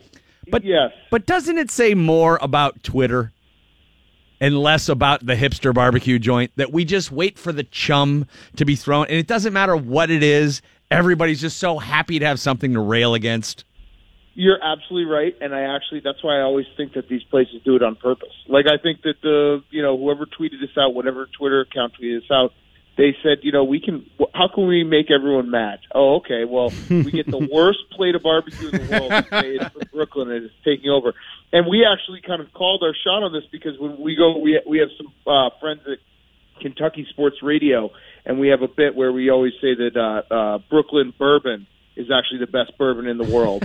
And everyone just gets so angry in Kentucky, and they're like, what are you guys talking about? No, actually, well, these hipsters in Williamsburg, they really have it figured out. They've taken it to the next level. So you're going to want to try the barbecue and the bourbon when you come to Brooklyn. Now, I bet the barbecue at that place is fine and whatever. But, I mean, God. The meat looks a little thirsty. Yeah, the way people just, like, look for something, and they're so happy that there's something not political that everybody can just start writing jokes about, that we just go way over the top. Yeah, and that's why I like to defend it. So I'm a big Brooklyn barbecue guy right. now. I'm going to go to that place and eat it all the time. I'm going to gold belly a bunch of Brooklyn barbecue to my house this week. You were at the Combine this past week, Big Cat. The NFL Combine. I got to ask you, what was your biggest starstruck moment? Ooh. Because I saw you had a bunch of encounters. Yes. So it probably was, and I'm not just doing this to pander to you guys, but it probably was Todd Haley walking into the bar. And that is simply because when he walked in the bar, PFD and I looked at each other and were like, this isn't normal. This doesn't feel right. Because Todd Haley walked in the bar and got a vodka soda, and he didn't punch anyone in the face and like smash any glasses. So was he limping? Was there a hitch in his giddy up? No, he looked fine. So it was kind of a "don't meet your heroes" moment, where it's like, "Oh, this isn't as fun as we thought it would be." Was there a mechanical bull in the bar you were at? Why was he there? Yeah, no, it's unbelievable. I don't know if you guys have ever been to the Combine, but it really is just spring break for all these football coaches. They all just get to Indianapolis, they do a couple meetings, and then they just go to the bar or the steakhouse with all their friends who are also fellow coaches and sit there and get rocked all week. That does sound awesome. What do you think is the most useless Combine event? Oh, my God. All of it. Do you guys do this? Because this happens to me every year. I think it's just because I love football and miss football. But I'll turn on the Combine and I'll just zone out, and like 2 hours will pass, and I'll realize, oh my God, I just watched the same exact like stupid drill linebackers running up and down the field in a zigzag that has nothing to do with football for 2 hours. And so it really is all of it. I guess the Wonderlic and the 40-yard I could go with, and maybe the bench press, but all these drills that they do, it's like, haven't you seen 4 years of tape from these guys? Like, isn't that a little bit more important than them running around in their underwear in an empty stadium in Indianapolis? I know you guys were there to scout a bunch of different players, but really, I understand that your focus was almost singular in nature. You're trying to get people to draft one quarterback over all the other ones. Yes, draftjoshallen.com right. For all your listeners who might be listening here. By the way, great job on the website. It's the number one NFL draft website on the internet right now. I don't know if you guys have seen, but Josh Allen is tall and looks good in shorts. So the Steelers might want to trade up. They might want to trade up and grab him. It might be time. He was chucking bombs. I saw a couple of videos where he threw the ball like 80 yards. Bombs. Like 90. Come on, let's be serious here. He threw it 90. He threw it 50 off his knees, off the goalpost. And I don't know if you guys remember, but a couple NFL legends, Jamarcus Russell and Kyle Bowler, seem to do something similar. That's right. So, Major Harris, same thing. Yeah, that's right. That is, if there is an indicator of NFL great potential, it's throwing a football off your knee. Exactly. A million miles an hour. Now, you are the one of the few people who are as big of a fan of Jim Tomsula as we are. Being he's a Pittsburgh guy, he's a DVE guy. I mean, he is as Pittsburgh as it gets. Don't you think they ought to just make him eternal life king of the Combine, and he just runs the whole thing? It was, I don't know what he debuted like a new mouth noise yesterday. I don't know if you guys were watching, but he was doing some kind of karate sensei, like every time the guy was supposed to run a different direction. And he was, Jim Tomsula loves the Combine. And because it's one of those things, it's not football, but it's as close to football as you can get in the middle of February, March. So you'll take whatever you can get. And Jim Tomsula, he'll sleep on the turf if he has to. It means he can run around with these guys. Jim Tomsula is the only head coach in NFL history that we know of that openly farted in a press conference. Nothing but respect for him.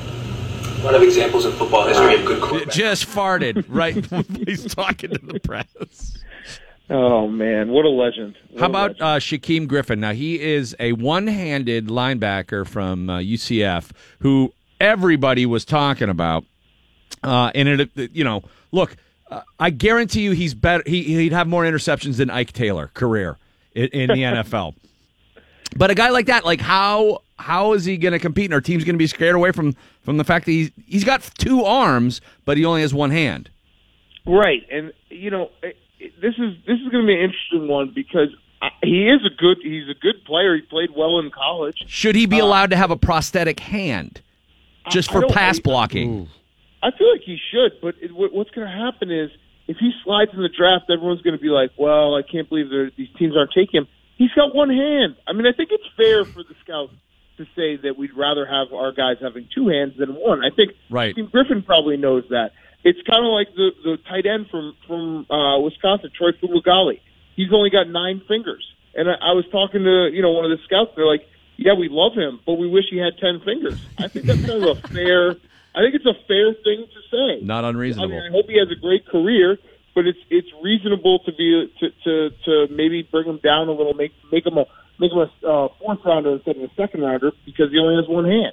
I just hope for his sake that he doesn't go to the Giants because he is one 4th of July party away from not having any hands. Yeah, the jokes on that one will break. That will be worse than the Brooklyn barbecue. Right. Big Cat from Barstool Sports, Pardon My Take podcast, which is the biggest podcast in the universe. Who do you guys got on the show this week? We have Ryan Pace today, actually, the GM for the Chicago Bears. So it was, dude, nice. Our first GM/coach in the NFL. So we kind of broke through that wall, which was nice. How hard did you hit him on Josh Allen? I didn't because I'm a Mitch Trubisky guy. You are a Mitch T guy? Well, so here's where it really comes down to is that I am a Mitch Trubisky guy because I can't fathom it not working out. Like, I can't fathom wasting another, 4 years of my life having this not work out. So I am a full Mitch Trubisky guy. But, we talked to him about everything. I think we have Joe Buck on this week as well. And Joe Buck. You've done the full 180 on Joe Buck. I don't know how, I've told you before, I don't know how I feel about your embracing Joe Buck. He's actually a really, really nice guy. And he's like... But I'm afraid that once you guys start... Because you guys teed off on him, and then he cozies it up to you, and then all of a sudden you're like, oh, actually, he's a nice guy. I'm worried that you won't keep your outsider status if you keep cozying up to the celebs. But I still tee off on him. I still make fun of him. And...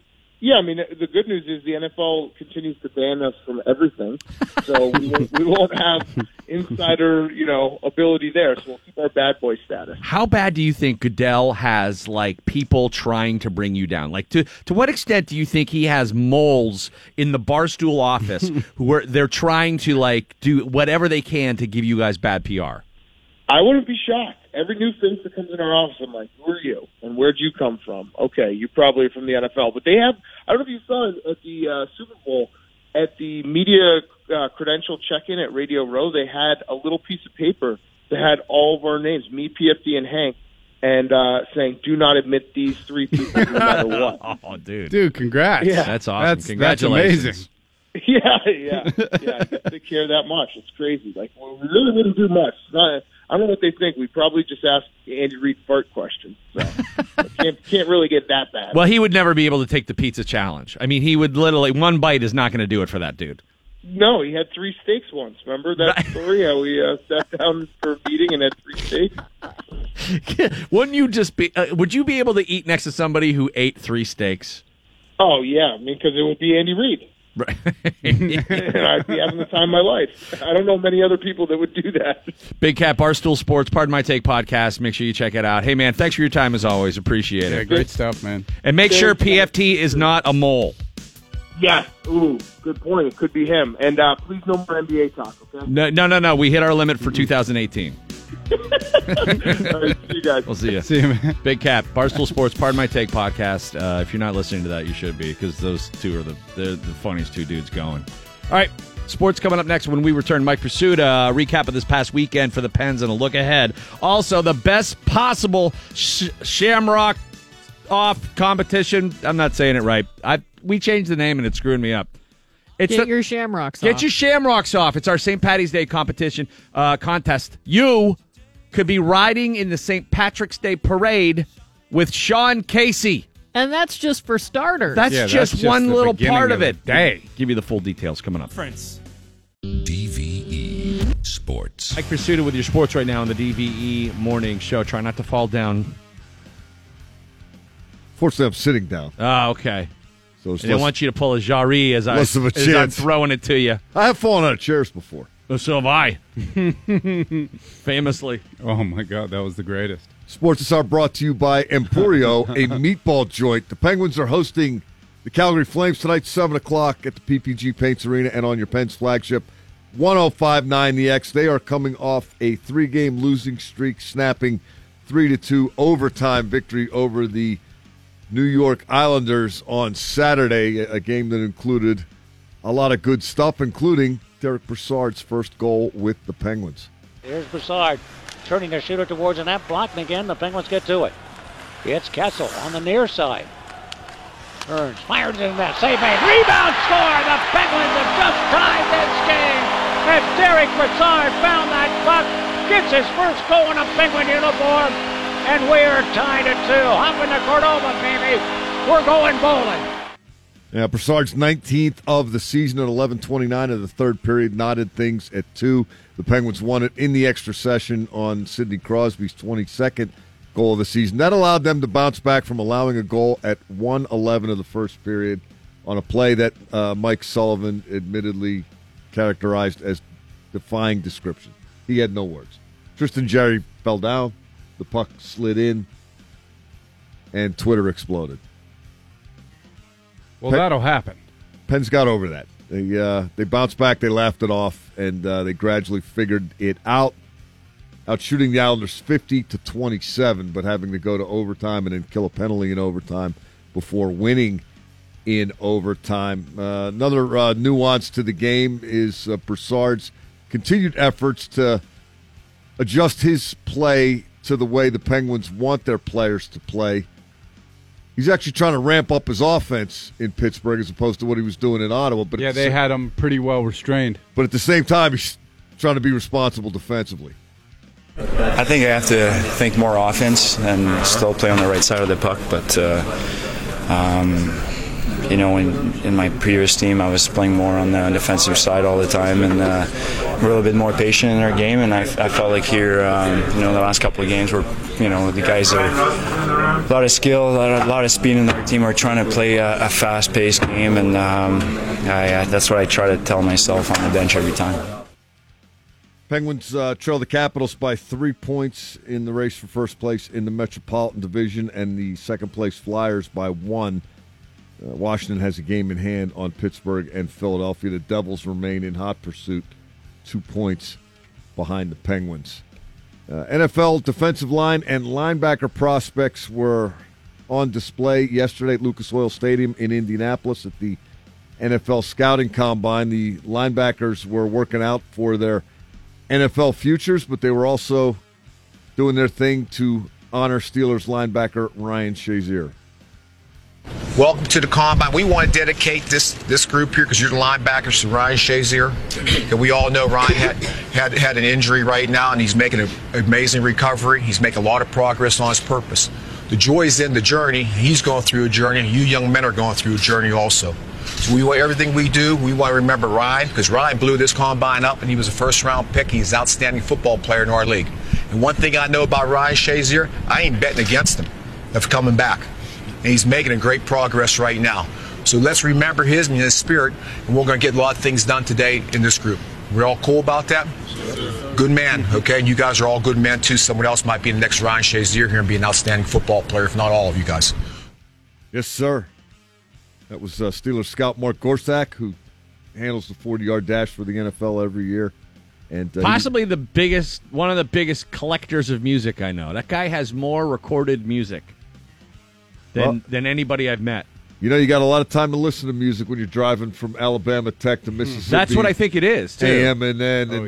He has tons of soundboards. He gave me a thumb drive one time, and it had like 1,000 shows on it. He's an avid collector. It's not uncommon you'll see him at the facility or somewhere, and they'll say, "Hey, what are you listening to?" Oh, yeah. Did you see the Colts game last night? Yeah, he's a huge music fan. Yeah. And that great message. He had the 412 Shea Leaf T-shirt on, and he's been running that the Combine forever. I guess about 15 years, give or take. Also, Joe Montana's center at Ringgold. That's right. That should be noted. One of his claims to fame, but not the only one, because as you mentioned, there's a lot of depth. Yeah, to Gorse. That's right. He's deep. Have you turned your focus to the combine yet, Mike? You know, I started to. I just had an opportunity to watch a little bit of it every day because I had 3 hockey games to broadcast over the weekend. Saw that. Robert Morris Friday night, Saturday night, and the Colonials 3-2 win Sunday. Last night, that advances Robert Morris to play Holy Cross in the Atlantic Hockey quarterfinals. But there was an interesting conversation on the quarterback day. I think that was Saturday. And getting back to the combine, Mike Mayock was talking about how there are only so many quarterbacks, franchise-type quarterbacks. He said it was 8, 10, 12. Whatever it is, there aren't enough to go around. So what do you do in response? And in a league where you just saw Nick Foles win the Super Bowl, where you saw the Vikings almost get there with Case Keenum, where you saw Jacksonville almost get there with Blake Bortles, is the league transitioning and figuring out how to win without franchise quarterbacks? Do you get the next best thing and then put your money in defense? Mayock, who I think is really good at this draft evaluation stuff, he knows something about seemingly everybody. He was talking about how Kirk Cousins is now the hot free agent, mostly because he's the best guy available, and he's going to get paid more than he probably deserves. Yep. But can you find another Kirk Cousins, you know, not necessarily through free agency, but in the draft, and develop that guy so you can play him while you're not paying him $1 zillion, right? And then put your money elsewhere. And is that a way to win if you don't have Drew Brees, if you don't have Ben Roethlisberger, if you don't have Phillip Rivers? Is there a way around not being one of the lucky few? And hey, the Eagles found one. Maybe there's more out there. The Eagles seem to be hoarding them. And some of the he mentioned like a Mason Rudolph of Oklahoma State, who's not necessarily considered a top-tier quarterback this year, but pretty productive guy in college, won a lot of games. There are guys like that out there, maybe if you look hard enough. And Mayock also mentioned teams that have quarterback as a secondary need, not a primary need, but your quarterback is getting older and he's going to be gone sooner rather than later. He did not mention the Steelers specifically, but even though Ben says he wants to play 2-3 more years, I think if you find a guy like a Kirk Cousins, maybe you take him in the 3rd or 4th round. Right. All right. Val has news coming up top of the hour. Valerie, what are you going to be talking about? We're going to talk about, some guys don't like to wear even wedding rings, so no chance they'll wear man-engagement rings, but they're a thing. They should not be a thing. We'll talk about it coming up. And the best damn St. Patty's Day contest ever. Wait till you hear what we got lined up for you, what you could win. And one small part of it, riding in the parade with Sean Casey. God. That's just one part of it. Yep, full details. St. Patty's Day parade in Pittsburgh is one of the biggest in the world. And you could be riding in it with none other than Sean Casey. It's DVE's Get Your Shamrocks Off St. Patty's Day contest. Here's the deal. Everybody knows that weekend is absolutely nuts. Are you one of those? Bleep show. Yeah. Are you one of those people that likes to just try and be a part of everything, but the logistics of it all get to you? Well, we made it as easy as it could possibly be, and wait till you see these perks. All right. First off, we're going to give you hotel accommodations downtown for the entire weekend. That's Friday and Saturday. A huge deal. Okay. Because a lot of it is up, parking downtown. Wake up refreshed. Kegs and eggs. Ready to hit it. You're on site. That's right. And then you get to ride in the parade in the DVE Schultz Ford parade truck with Sean Casey. All right, and me and Bill are going to be there too. Are you coming or not? I'm not sure yet. Come on. Val, come with us. I don't know. You guys, what's the saying about the big dogs and being on the porch? You can't run with the big dogs, get on the porch. Are you afraid we're going to make you do shots of Jameson? Val, I will stay on the porch with you. I am not drinking whiskey. I'm a beer guy. I'm only a beer guy. I am drinking whiskey. And so are you, Bill. No. So is Sean Casey. You think Sean Casey's going to, stop barking in your ear until you... Yeah, see? That's what I'm afraid of. It's going to be super fun. Come on out there. No peer pressure, Val. It's fine. So the winner, you get to ride with us in the DVE Schultz Ford parade truck. Then, all right, we're going to, after that's all over and we high five after the revelry of the parade, we go over to Station Square, which is a bleep show. You get a VIP booth at the Hard Rock for corned beef and curry. Come on. While they're playing, which is a great Irish Indian band. Legendary. No, Bob Bandry. Isn't it Bandry is his last name? Not sure. He's been a staple of the St. Patty's Day parades. The band is awesome. And you'll have lunch, all right? After the parade, yeah. Throw down a little grub. Enjoy the band. Have a couple cocktails. It's not over, all right? It's not over. Then we whisk you. You'll be whisked via your Uber because you have unlimited Uber for the weekend. Or at least we give you a bunch of Uber gift cards, so you can't possibly spend. It might be limited. Who knows? Well, depends on how far you with go. the surge, yeah, it might only be good for about a block. No, you have free Uber for the weekend, and then you go over to the Rex Theater. Bastard Bearded Irishmen are playing. I believe it's their album release party too. Incredible. Not sure about that. The legendary. Okay, maybe it's not. Legendary. Well, they have a new I'm sure album they'll that's play coming new out. stuff, yeah. The legendary St. Patty's Day party at the Rex Theater with the Bastard Bearded Irishman. And I think Gene the Werewolf on that bill as well. And if we're out of Uber cards by then, my dad will pick us up. It's that simple. Not only will you just be attending that Bastard Bearded Irishman show at the Rex Theater, you'll be the guest MC for the evening. Oh, my gosh.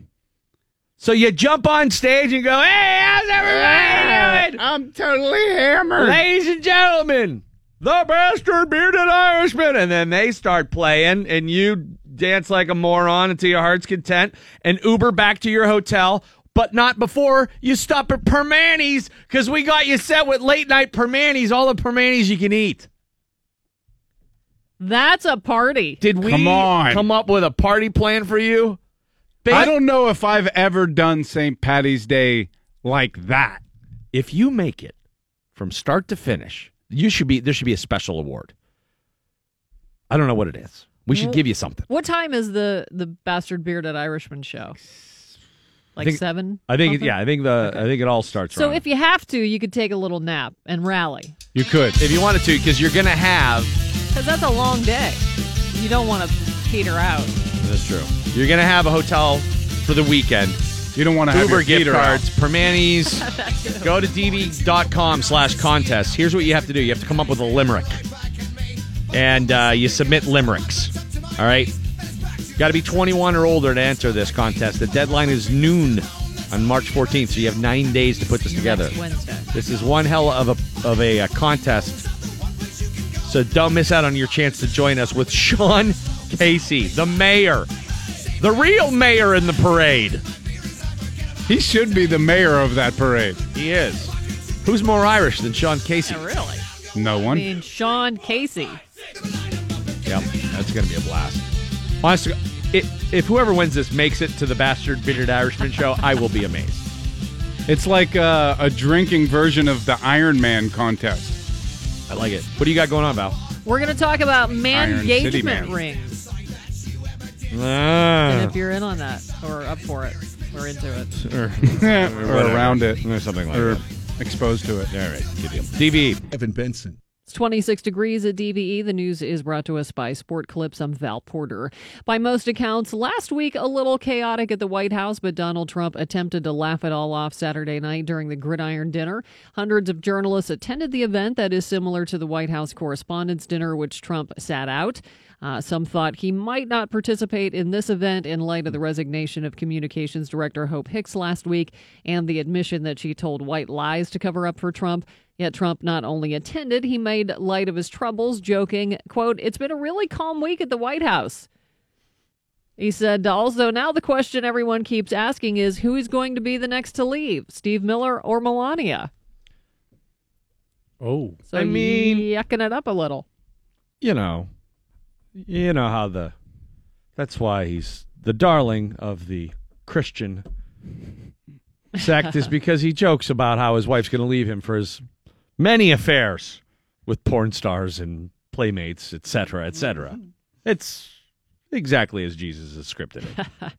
A Glen Shaw man is accused of looking at naked selfies of himself while driving. Well, we've all been there, haven't we? I mean, that is as narcissistic as you can get. Police say he was on Route 30 in Hempfield Township when he stopped at a light near the Greengate Center Circle.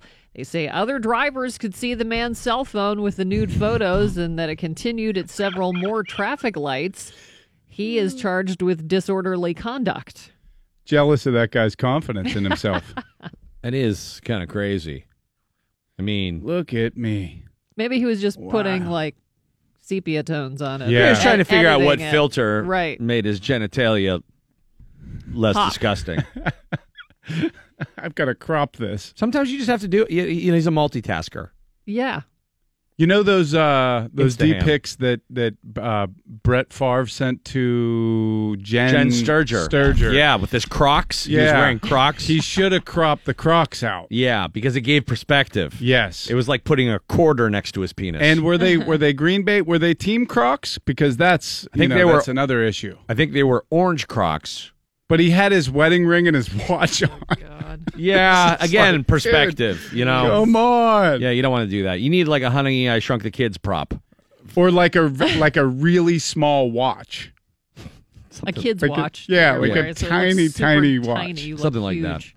Yeah, you need to get something from like one of those train sets. And put like a Yeah. hotel next to your The penis. smallest scale. Yes. Yeah, put it next to a bank. Right. Speaking of that, have you ever sent a picture of your junk to a woman? No. Only 12% of women say they have actually asked a guy to send a picture of his junk, but 46% have received at least one of those pictures. I have actually, I've talked to girls who they expect this now. Yes. Like girls in their 20s. Yeah, like, younger that's just a girls. thing It's that part of the dating scene now. is done. And, they're not like always like, ew. Like sometimes they're like, yeah, no, I want to see what you're working with. Like it's just a matter of fact part of dating now. And that will never make sense to me at all. I need your references. I'll need a D pic. Yeah. Height, weight. The survey, Of the D, not of yourself. I'll need the first month's rent. survey also found that 44% of men think women will find it sexy to see a picture of their junk. Only 14%, though, say it's sexy. 58% of women say those pictures are gross. 38% say they're just plain sad. I think Yeah. you just can't win. That's where the disconnect is. Guys think they want to see it, and almost universally, girls do not want to see it. Like if a girl sent you a Santonio Holmes, or a guy sent you a Santonio Holmes, you'd be like, oh my God, that is just too aggressive. Like there's got to be a sweet spot. There's, mostly. That's the one I send to girls. The sweet spot? No, Santonio Holmes. Oh, just say that's Just yours? send his or- picture. Yeah. When they ask for a D pic, you just send that one. Yeah. Or the Jeff Reed stump. Just keep them guessing. You never know. And they're never, Playgirl model. They're not polished and No, clean no shaven. airbrushing. They're not glamour shots. Right. By Deb, Not which that would I be know. great if there was somebody who offered that service. I could see probably somebody is. going in. All you got to do is Google D pics, and you can really. I don't Just go ahead. need No. to do that. Go ahead. No, you can Google it. The one-time Ohio home of former heavyweight boxing champ Mike Tyson is becoming a house of worship. The Living Word Sanctuary Church has been cleaning up the decadent 25,000 square foot mansion after taking control a couple years ago. Tyson bought that home for $300,000 during a 1989 sheriff sale. Church officials told the Tribune Chronicle the home near Youngstown will open to worshipers later this year. Is that because he lived there, or coincidentally? I just think it's coincidental. Yeah. Just the square footage is probably appealing to a new church. Yeah. While golf is not the most physically demanding sport in the world, it is challenging and frustrating. Well, now people are putting down their golf clubs and picking up soccer balls and using them to play foot golf. Instead of swinging a golf club and trying to get that tiny little ball in that tiny little hole way down there, foot golf players are kicking a ball toward a hole that's not nearly as small. So it's a lot less difficult than actually golfing and much less frustrating. I could And get into foot golf. Probably good, like like a beer league type thing. Yeah, because I'm so bad at golf that it's not It's fun. aggravating. It's not like I can't actually keep the ball on the field of play. Just every time I try to drive it just bananas into the woods, and then then I just revert myself to be the driver for the day. I'll only do par 3. Par 3 course? Like pitch and putt type. Because then I don't, it's just frustrating enough to keep me coming back. It just devolved into me. I mean, for me, it was like a 4.5 hour beer drinking excursion. Yeah. With my friends. And most of the time, I feel like it's too much of a commitment. In order to get good, to me not frustrated, it takes too much time, and I just don't love it. I always say that golf is like the church for me. I'll probably go back to it one day. I don't need it right now, but one day I will. So what do you think of man-gagement rings? I don't care. It's but exactly what you think it is. It's a little. I know Pursuta was anti. I think He is I'm very I'm anti. for it, and it's just because it's whenever you propose to a girl, you put an engagement ring on her finger, but then you're still walking That's right. around in the wild. She's got a sold ticket right on, and you get to go around like people can buy it. Well, it was in the news recently. Yeah. When recently engaged, Ed Sheeran was spotted at the Brit Awards wearing an engagement ring made by his fiancée, Cherry Seaborn. When asked about it, he said, That's my favorite Ben and Jerry's flavor. He said, I never saw why men didn't wear engagement rings. It's the same commitment either way. I mean, I think the name is probably it's like mansplaining, man-gagement, man purse, man multo. Yeah. Wait, Mandals. What? I think it's just weird, the name of it, but I think the sentiment is pretty on point. No, for the very reason we just said. Yes. And I wish whenever you have a new baby, you should have some signifier as a guy that you have kids, because I realized this many different times right after we had our baby. Like if I saw somebody that was pregnant or just had a baby, I'd be like looking Very at them in a interested. very creepy way if they didn't know I had if I didn't have Right. my baby on me, they were like, what is that dude smiling and making heavy eye contact Why at is me he for? doing that? Yeah. Oh, I just had a baby too. We're in the same thing. All right, never mind. I'll leave. Here's the difference: is that when you hear engagement ring, you think of women fawning over it, and with a guy, if he's wearing it, you automatically assume that that's part and parcel. That like, if you wear one, that means all your friends have to be like, "Let me see." Oh, Yeah. dude, that's beautiful. Wow, Dude. is that wood? I mean, she really did good. She did good. What is that, tungsten? Oh my God! Oh. I've never heard of that.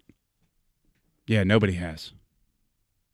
Well, around the same time, the awards are handed out for the best at the Oscars. They award the worst with the Razzies, the Emoji Movie.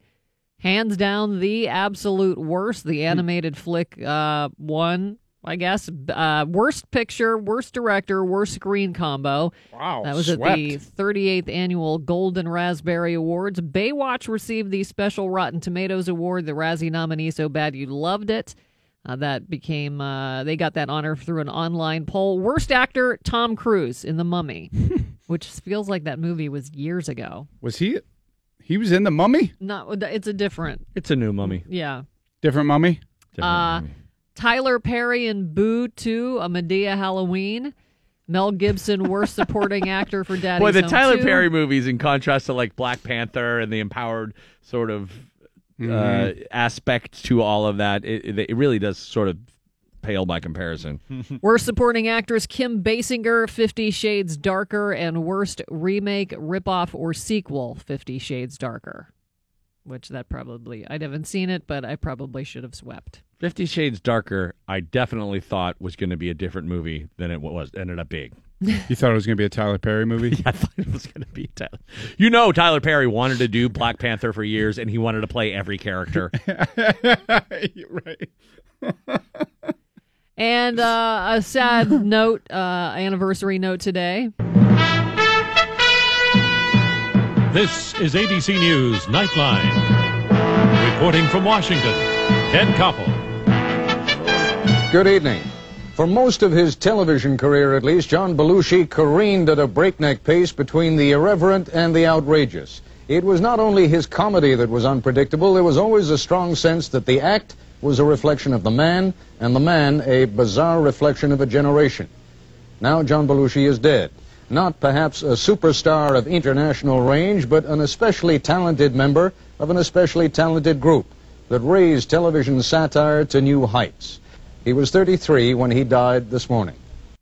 March 5th, 1982, John Belushi dying of an accidental drug overdose. And also over the weekend, David Ogden, is it Steers or Stiers? I thought it was Steers. Best known for playing Major Winchester on MASH. He died at the age of 75. His agent, Mitchell Stubbs, broke the news on Twitter, writing, "I'm very sad to report that David died this morning." That was Saturday.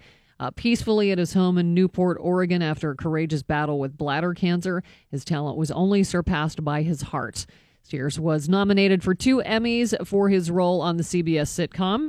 The actor was also famous for his voice work in Disney movies like Beauty and the Beast, Pocahontas, The Hunchback of Notre Dame, and Lilo and Stitch. And back in 2009, he revealed that he was gay. Forecast today, windy but sunny, 40 degrees for the high today. It's 26 at DVE. I mean, I'll always remember him from Better Off Dead as the dad who had to wear the dumb Aardvark coat. He's like, everybody's going to be wearing this year. And then later on, like, he sees his neighbors wearing the same jacket. It's so funny. He used to skateboard to the set of MASH every day through traffic. He was an odd dude. That's a fun fact. Let's set. We got to pay a little bit of tribute to Belushi. DVE.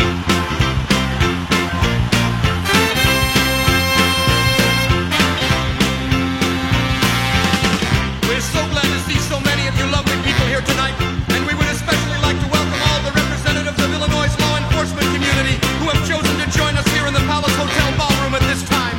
We do sincerely hope you all enjoy the show, and please remember, people, that no matter who you are and what you do to live, thrive, and survive, there are still some things that make us all the same. You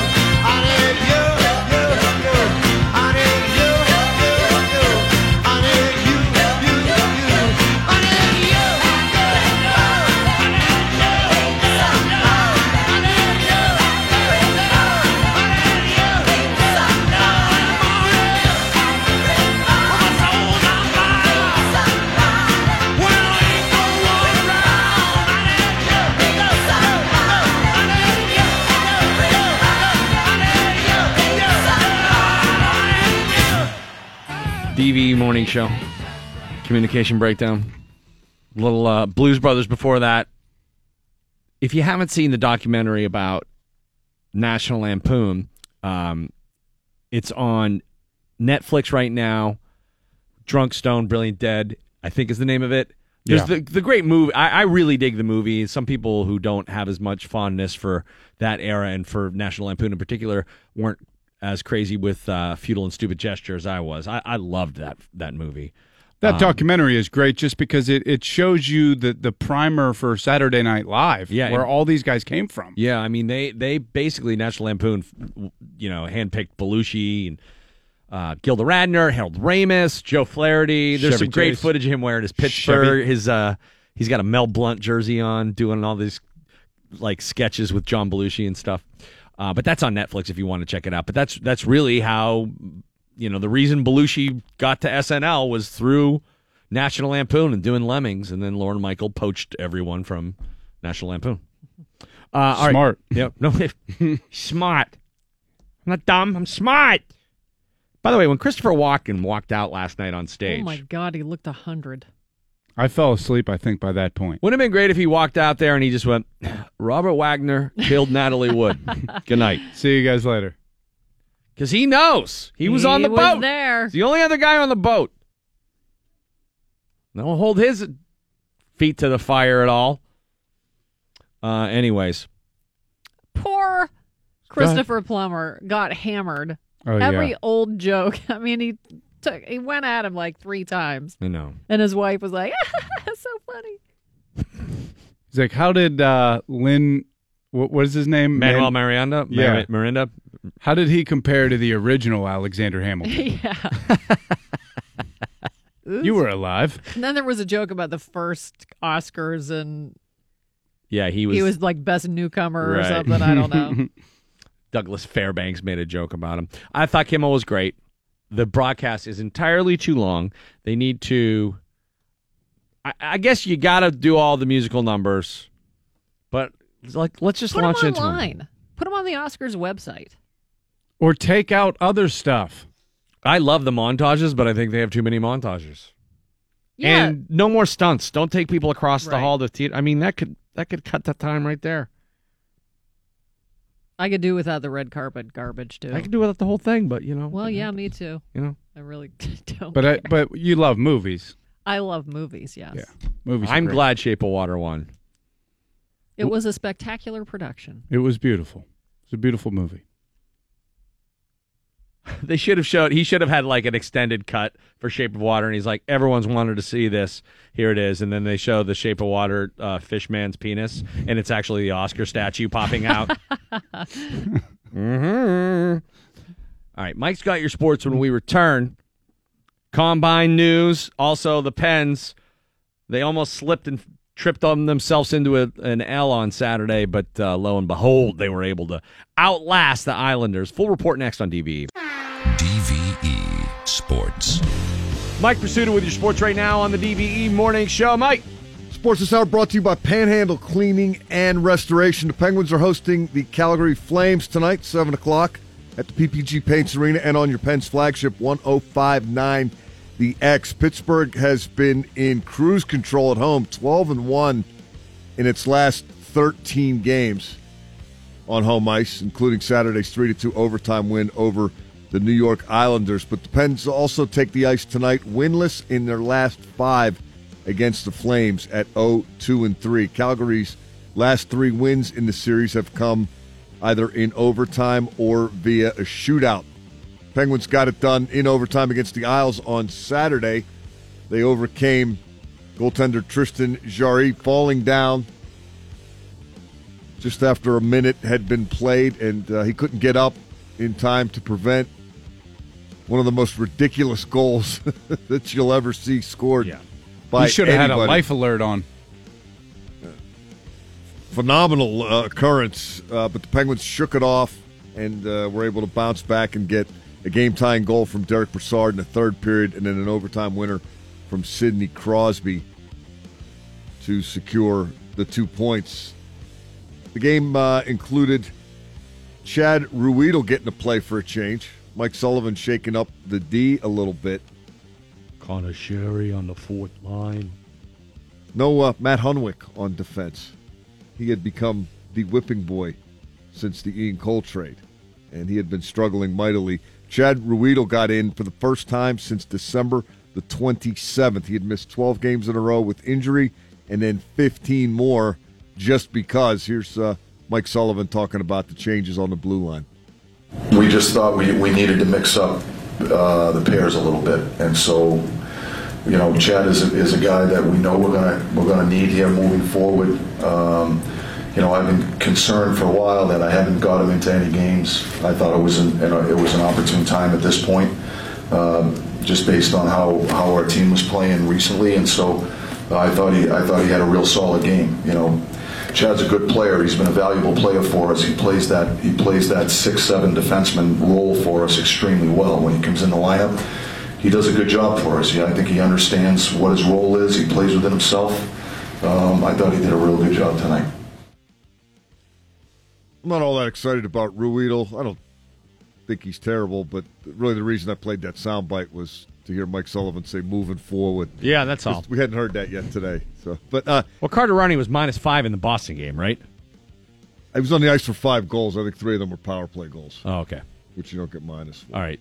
But they had been giving up a ton of goals and playing poorly, and they played much better despite the softy to start, which Penguins coming off that 8-goal shellacking in Boston really didn't need to start a game that way, but they kept it together. That's a sign that they're confident, they know who they are and what they need to do. Caps lead the Metropolitan Division with 81 points. Philly has 79, Pittsburgh has 78, and the Devils have 74. The Devil. Bill, we were talking about the Combine a little bit last hour. Yeah. And some of the snippets that I've seen over the last 3 days. Here's, to me, a great example of how the NFL overthinks and overdoes this scouting evaluation stuff. The defensive linemen and the linebackers were on the field yesterday in Indy. And Kim Jones of the NFL Network relayed a conversation she had with University of Washington defensive tackle Vita Vea. He's a real good player, one of the more sought-after prospects, or so it seems. Listen to this report from Kim Jones about the 15-minute player interview teams will do at the Combine. Quote, he said he was told these 4 words: father, baseball, shoe, and yellow. He was asked to repeat them. 15 minutes later, when the interview ended, he was asked to repeat them again, and he got it right. And yes, as part of the psychological testing, the written test, he was asked cat or dog. He said he circled dog.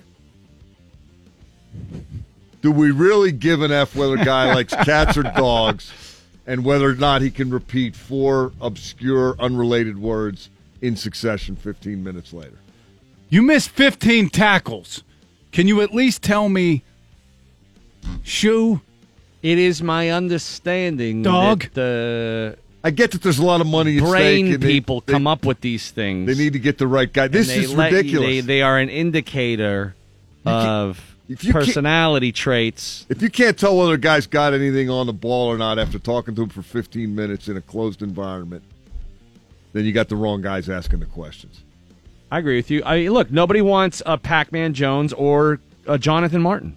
That's really what you're trying to do, right? They don't want dog, shoe, cat, Ferris wheel. Come on. They don't want crazy people. They don't want emotionally unstable. Yeah, incapable. Yeah.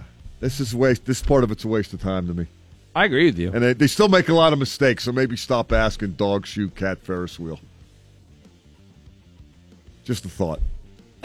Maybe they ask that to see if they'll remember plays. They definitely don't remember that. I mean, you don't have to remember to play 15 minutes later. You have to remember it for 15 seconds after the quarterback calls it and you walk up to the line. Yeah, but you have to what if they come with season? The same formation? That muscle memory.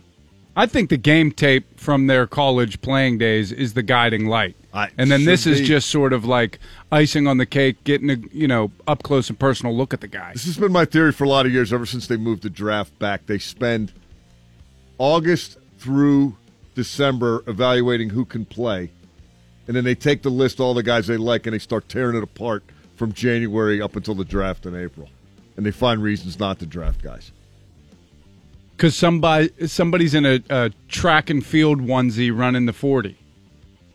How fast do you run in pads with a helmet on? That's more important speed. Dog, cat, Ferris wheel, father. Draft's coming up in April. Hope all the Steeler picks get that right. Robert Morris beat Bentley in college. What if that's all he can say? And they're like asking him about, like, you know, after his first Steeler game, like 2 touchdowns today thrown against you. What happened? Uncle Fred. Dog, cat, Ferris wheel, yellow shoe. Robert Morris beat Bentley in college hockey last night 3-2. It was Game 3, the decisive third game of a best-of-3 opening round series in Atlantic hockey. The Colonials advanced to play Holy Cross this weekend, in part because they were willing to do whatever it was necessary. Here's head coach Derek Schooley. We had some big blocks. Gosh, did we block shots. We ate so many pucks this weekend.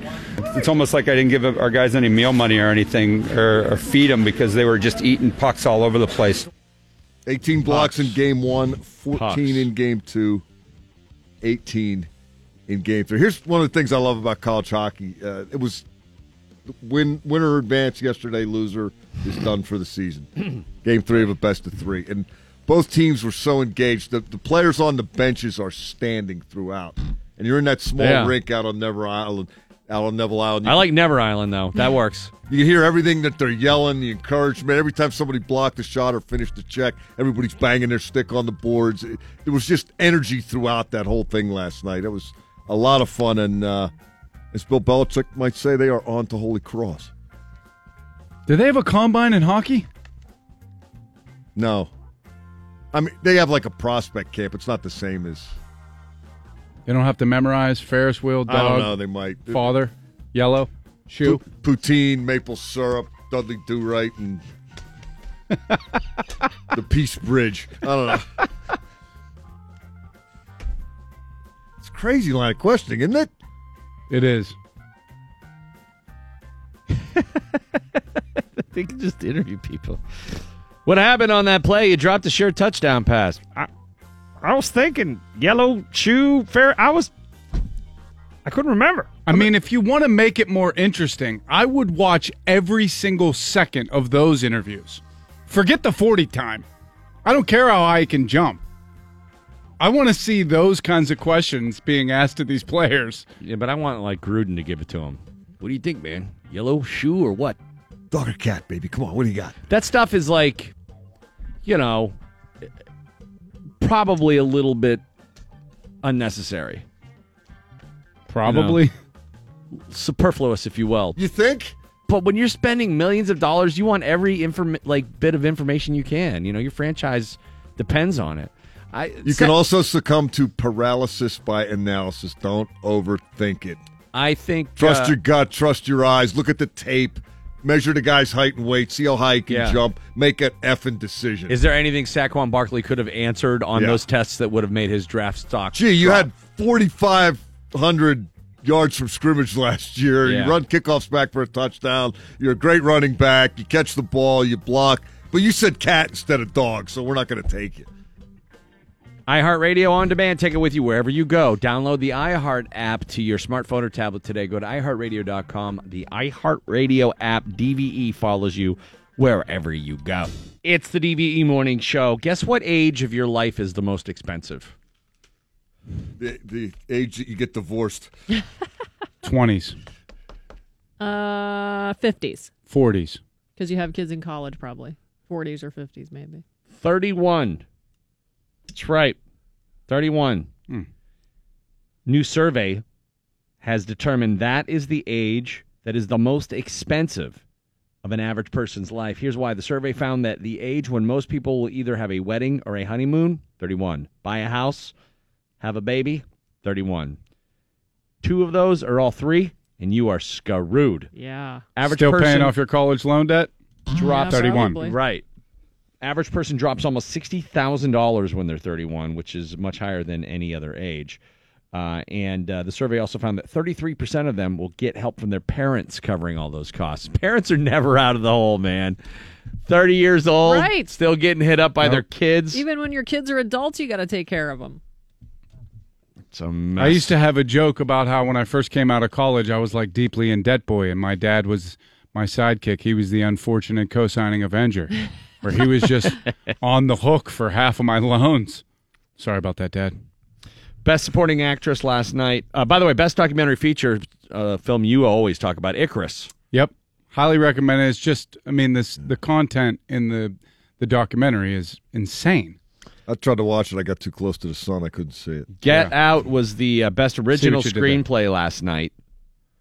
So that was a great win for Jordan Peele. So half of Key and Peele. Half of one of the greatest sports comedy sketches of all time. Did you get over Oldman yet? Nope. You thought Daniel Day-Lewis was great as Lincoln, right? Yeah, I thought he was very good. He was in makeup.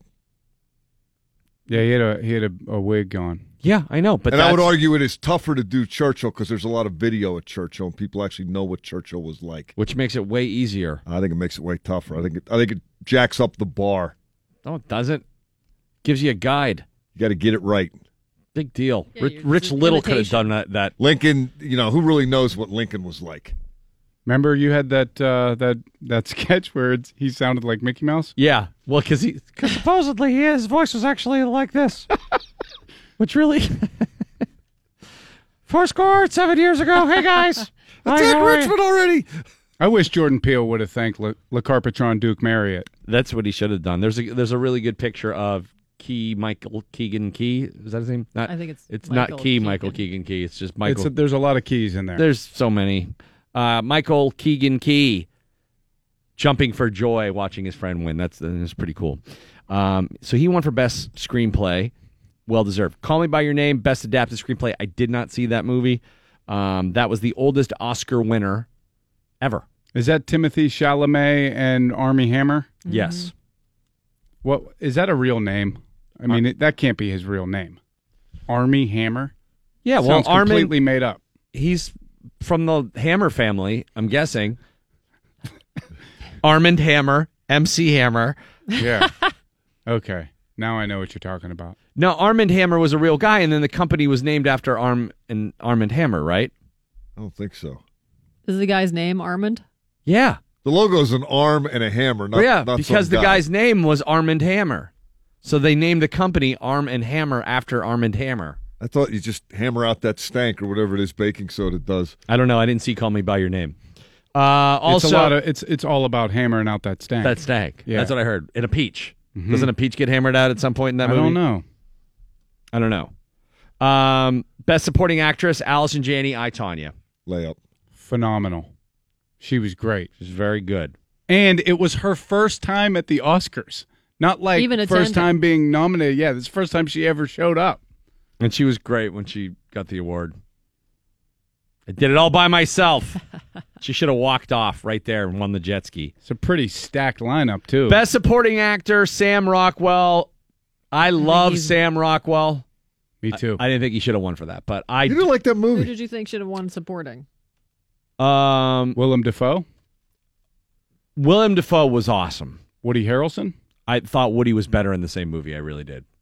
Because we've seen Sam Rockwell do that role before. He did the exact same Green Mile. Billy kind of character in Green Mile, and I love Sam Rockwell. So I'm glad he won an Oscar. I just didn't think he should have won for that. Wasn't Richard Jenkins up for it also? Yeah. Yes. I thought he was tremendous. Yeah, he's always good. Frances McDormand won for 3 Billboards. Menneson Zone. I wish Sally Yeah. Hawkins would have won because she couldn't speak, and it was a different kind of acting performance. But I understand why Frances McDormand won, and I like her a lot. I can't believe in retrospect that got Best Picture. Shape of Water. Yeah. Do you think Dark Tower should have got it? I just thought it was entertaining, but I didn't think Yeah. it was. I mean, it's a freak show. I mean, But it's it's an allegory. It's it's not just about the fish man. We are all a fish man at some point. no, we're really not. Yeah, we are. No. We're all treated crappy. Not all of us. Some people. The Oppressed. That was a movie about the oppressed fish god. I mean, I'm glad I watched it. I didn't dislike it. Guillermo del Toro was great, accepting for best director and for best picture. Did he win Best Director? Yes. Mm-hmm. Oh, wow. Okay. It kind of struck me as Beauty and the Beast with scales. See, Barbara Streisand looks like Beauty and the Beast to me. She looks like With scales. right. She looks like what's his name from Beauty and the Beast. Yeah. Vincent? The Beast. Is that his Vincent. name? Yeah, she looks like whatever surgery she had makes her look like Vincent. Coco was the best animated feature film, rather. I didn't see that. It was But I a understand Disney it's pretty movie. good. It would have been weird if you'd have seen it. And best documentary, Heaven is a Traffic Jam on the 405. Oh, good, another movie about L.A. traffic won.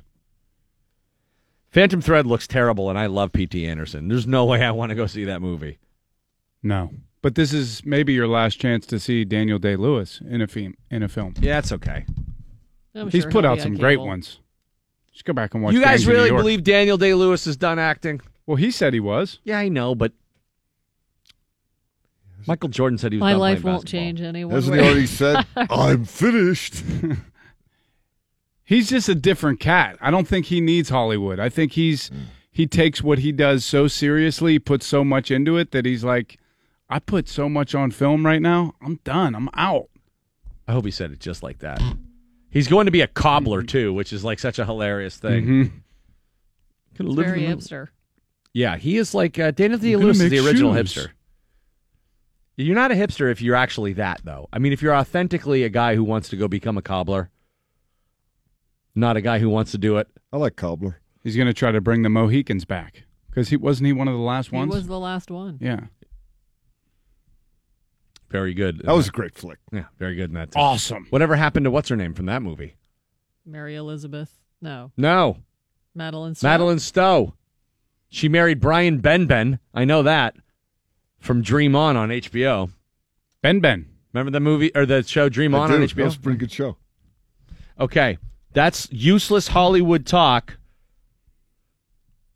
for this hour. We're done. Don't forget. I wish MJ would have won. Mary J. She was great. Yeah? Yeah. I didn't see that performance. Her song was phenomenal.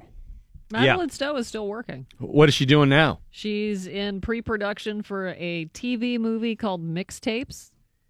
She was in 12 Monkeys, the TV series. She was in the TV series Revenge. That's all within the last 3 years. Is she still married to Brian Benben? What happened to Brian Benben? No. He's not dead, is he? I hope not. All right, we're getting out of here. Thanks to Jason Mackey from the Post-Gazette for joining us. He was great. Yeah, Big they Cat live- from they live Barstool on a ranch Sports. in Texas Do together. they really? Yep. Oh, that makes me happy. Super happy about that. Brian Benben and Madeline Stowe are doing well. Tomorrow on the show, Billy Gardell rejoins us. Don't forget to go to dve.com/contest to register for our Get Your Shamrocks Off contest for St. Patty's Day. It's the ultimate St. Patrick's Day prize pack. 2 nights hotel downtown. You get to ride in the parade with Sean Casey, the mayor, Major League Baseball great Sean Casey, and assorted members of the DVE Morning Show. Val, Mike, jump on board. I'm going to be there. And I'm going to be there. And then you go see Corned Beef and Curry VIP booth at the Hard Rock after the parade. Have a couple more libations, a little lunch. Permanis all day, unlimited Uber for the weekend. You get to be the guest MC for the Bastard Bearded Irishman show at the Rex Theater that night. Wow. I mean, we got all bases covered here. You got to be 21. Deadline is noon on March 14th, so go to dve.com/contests and submit a limerick. There once was a man from Carnegie. Yeah. I can't finish that limerick, but no, somebody can. We've come to the conclusion that it's hard to rhyme almost any town around Pittsburgh. Blawnox. Go ahead. Verona's a pretty good one. North for Sales. I mean, that's really hard. Carnegie, also very tough. I guess Peggy. Eggy. Man, I'm glad we're not in this contest. Keggy. Yeah, we're terrible. Yeah, that was good. There's a guy, once a man from Carnegie, who loved his dear sweet wife, Peggy. All right, Val's helping you. Hey. Go to dve.com. She gave you a head start. Get your shamrocks off. Michelle's up next. Electric Lunch at noon. I'm finished. You stay classy, Pittsburgh. Don't touch your face. Hey, got him tight, Pittsburgh all day, baby. For now, you guys call me Ronald. Would you not eat my pants? Ronald.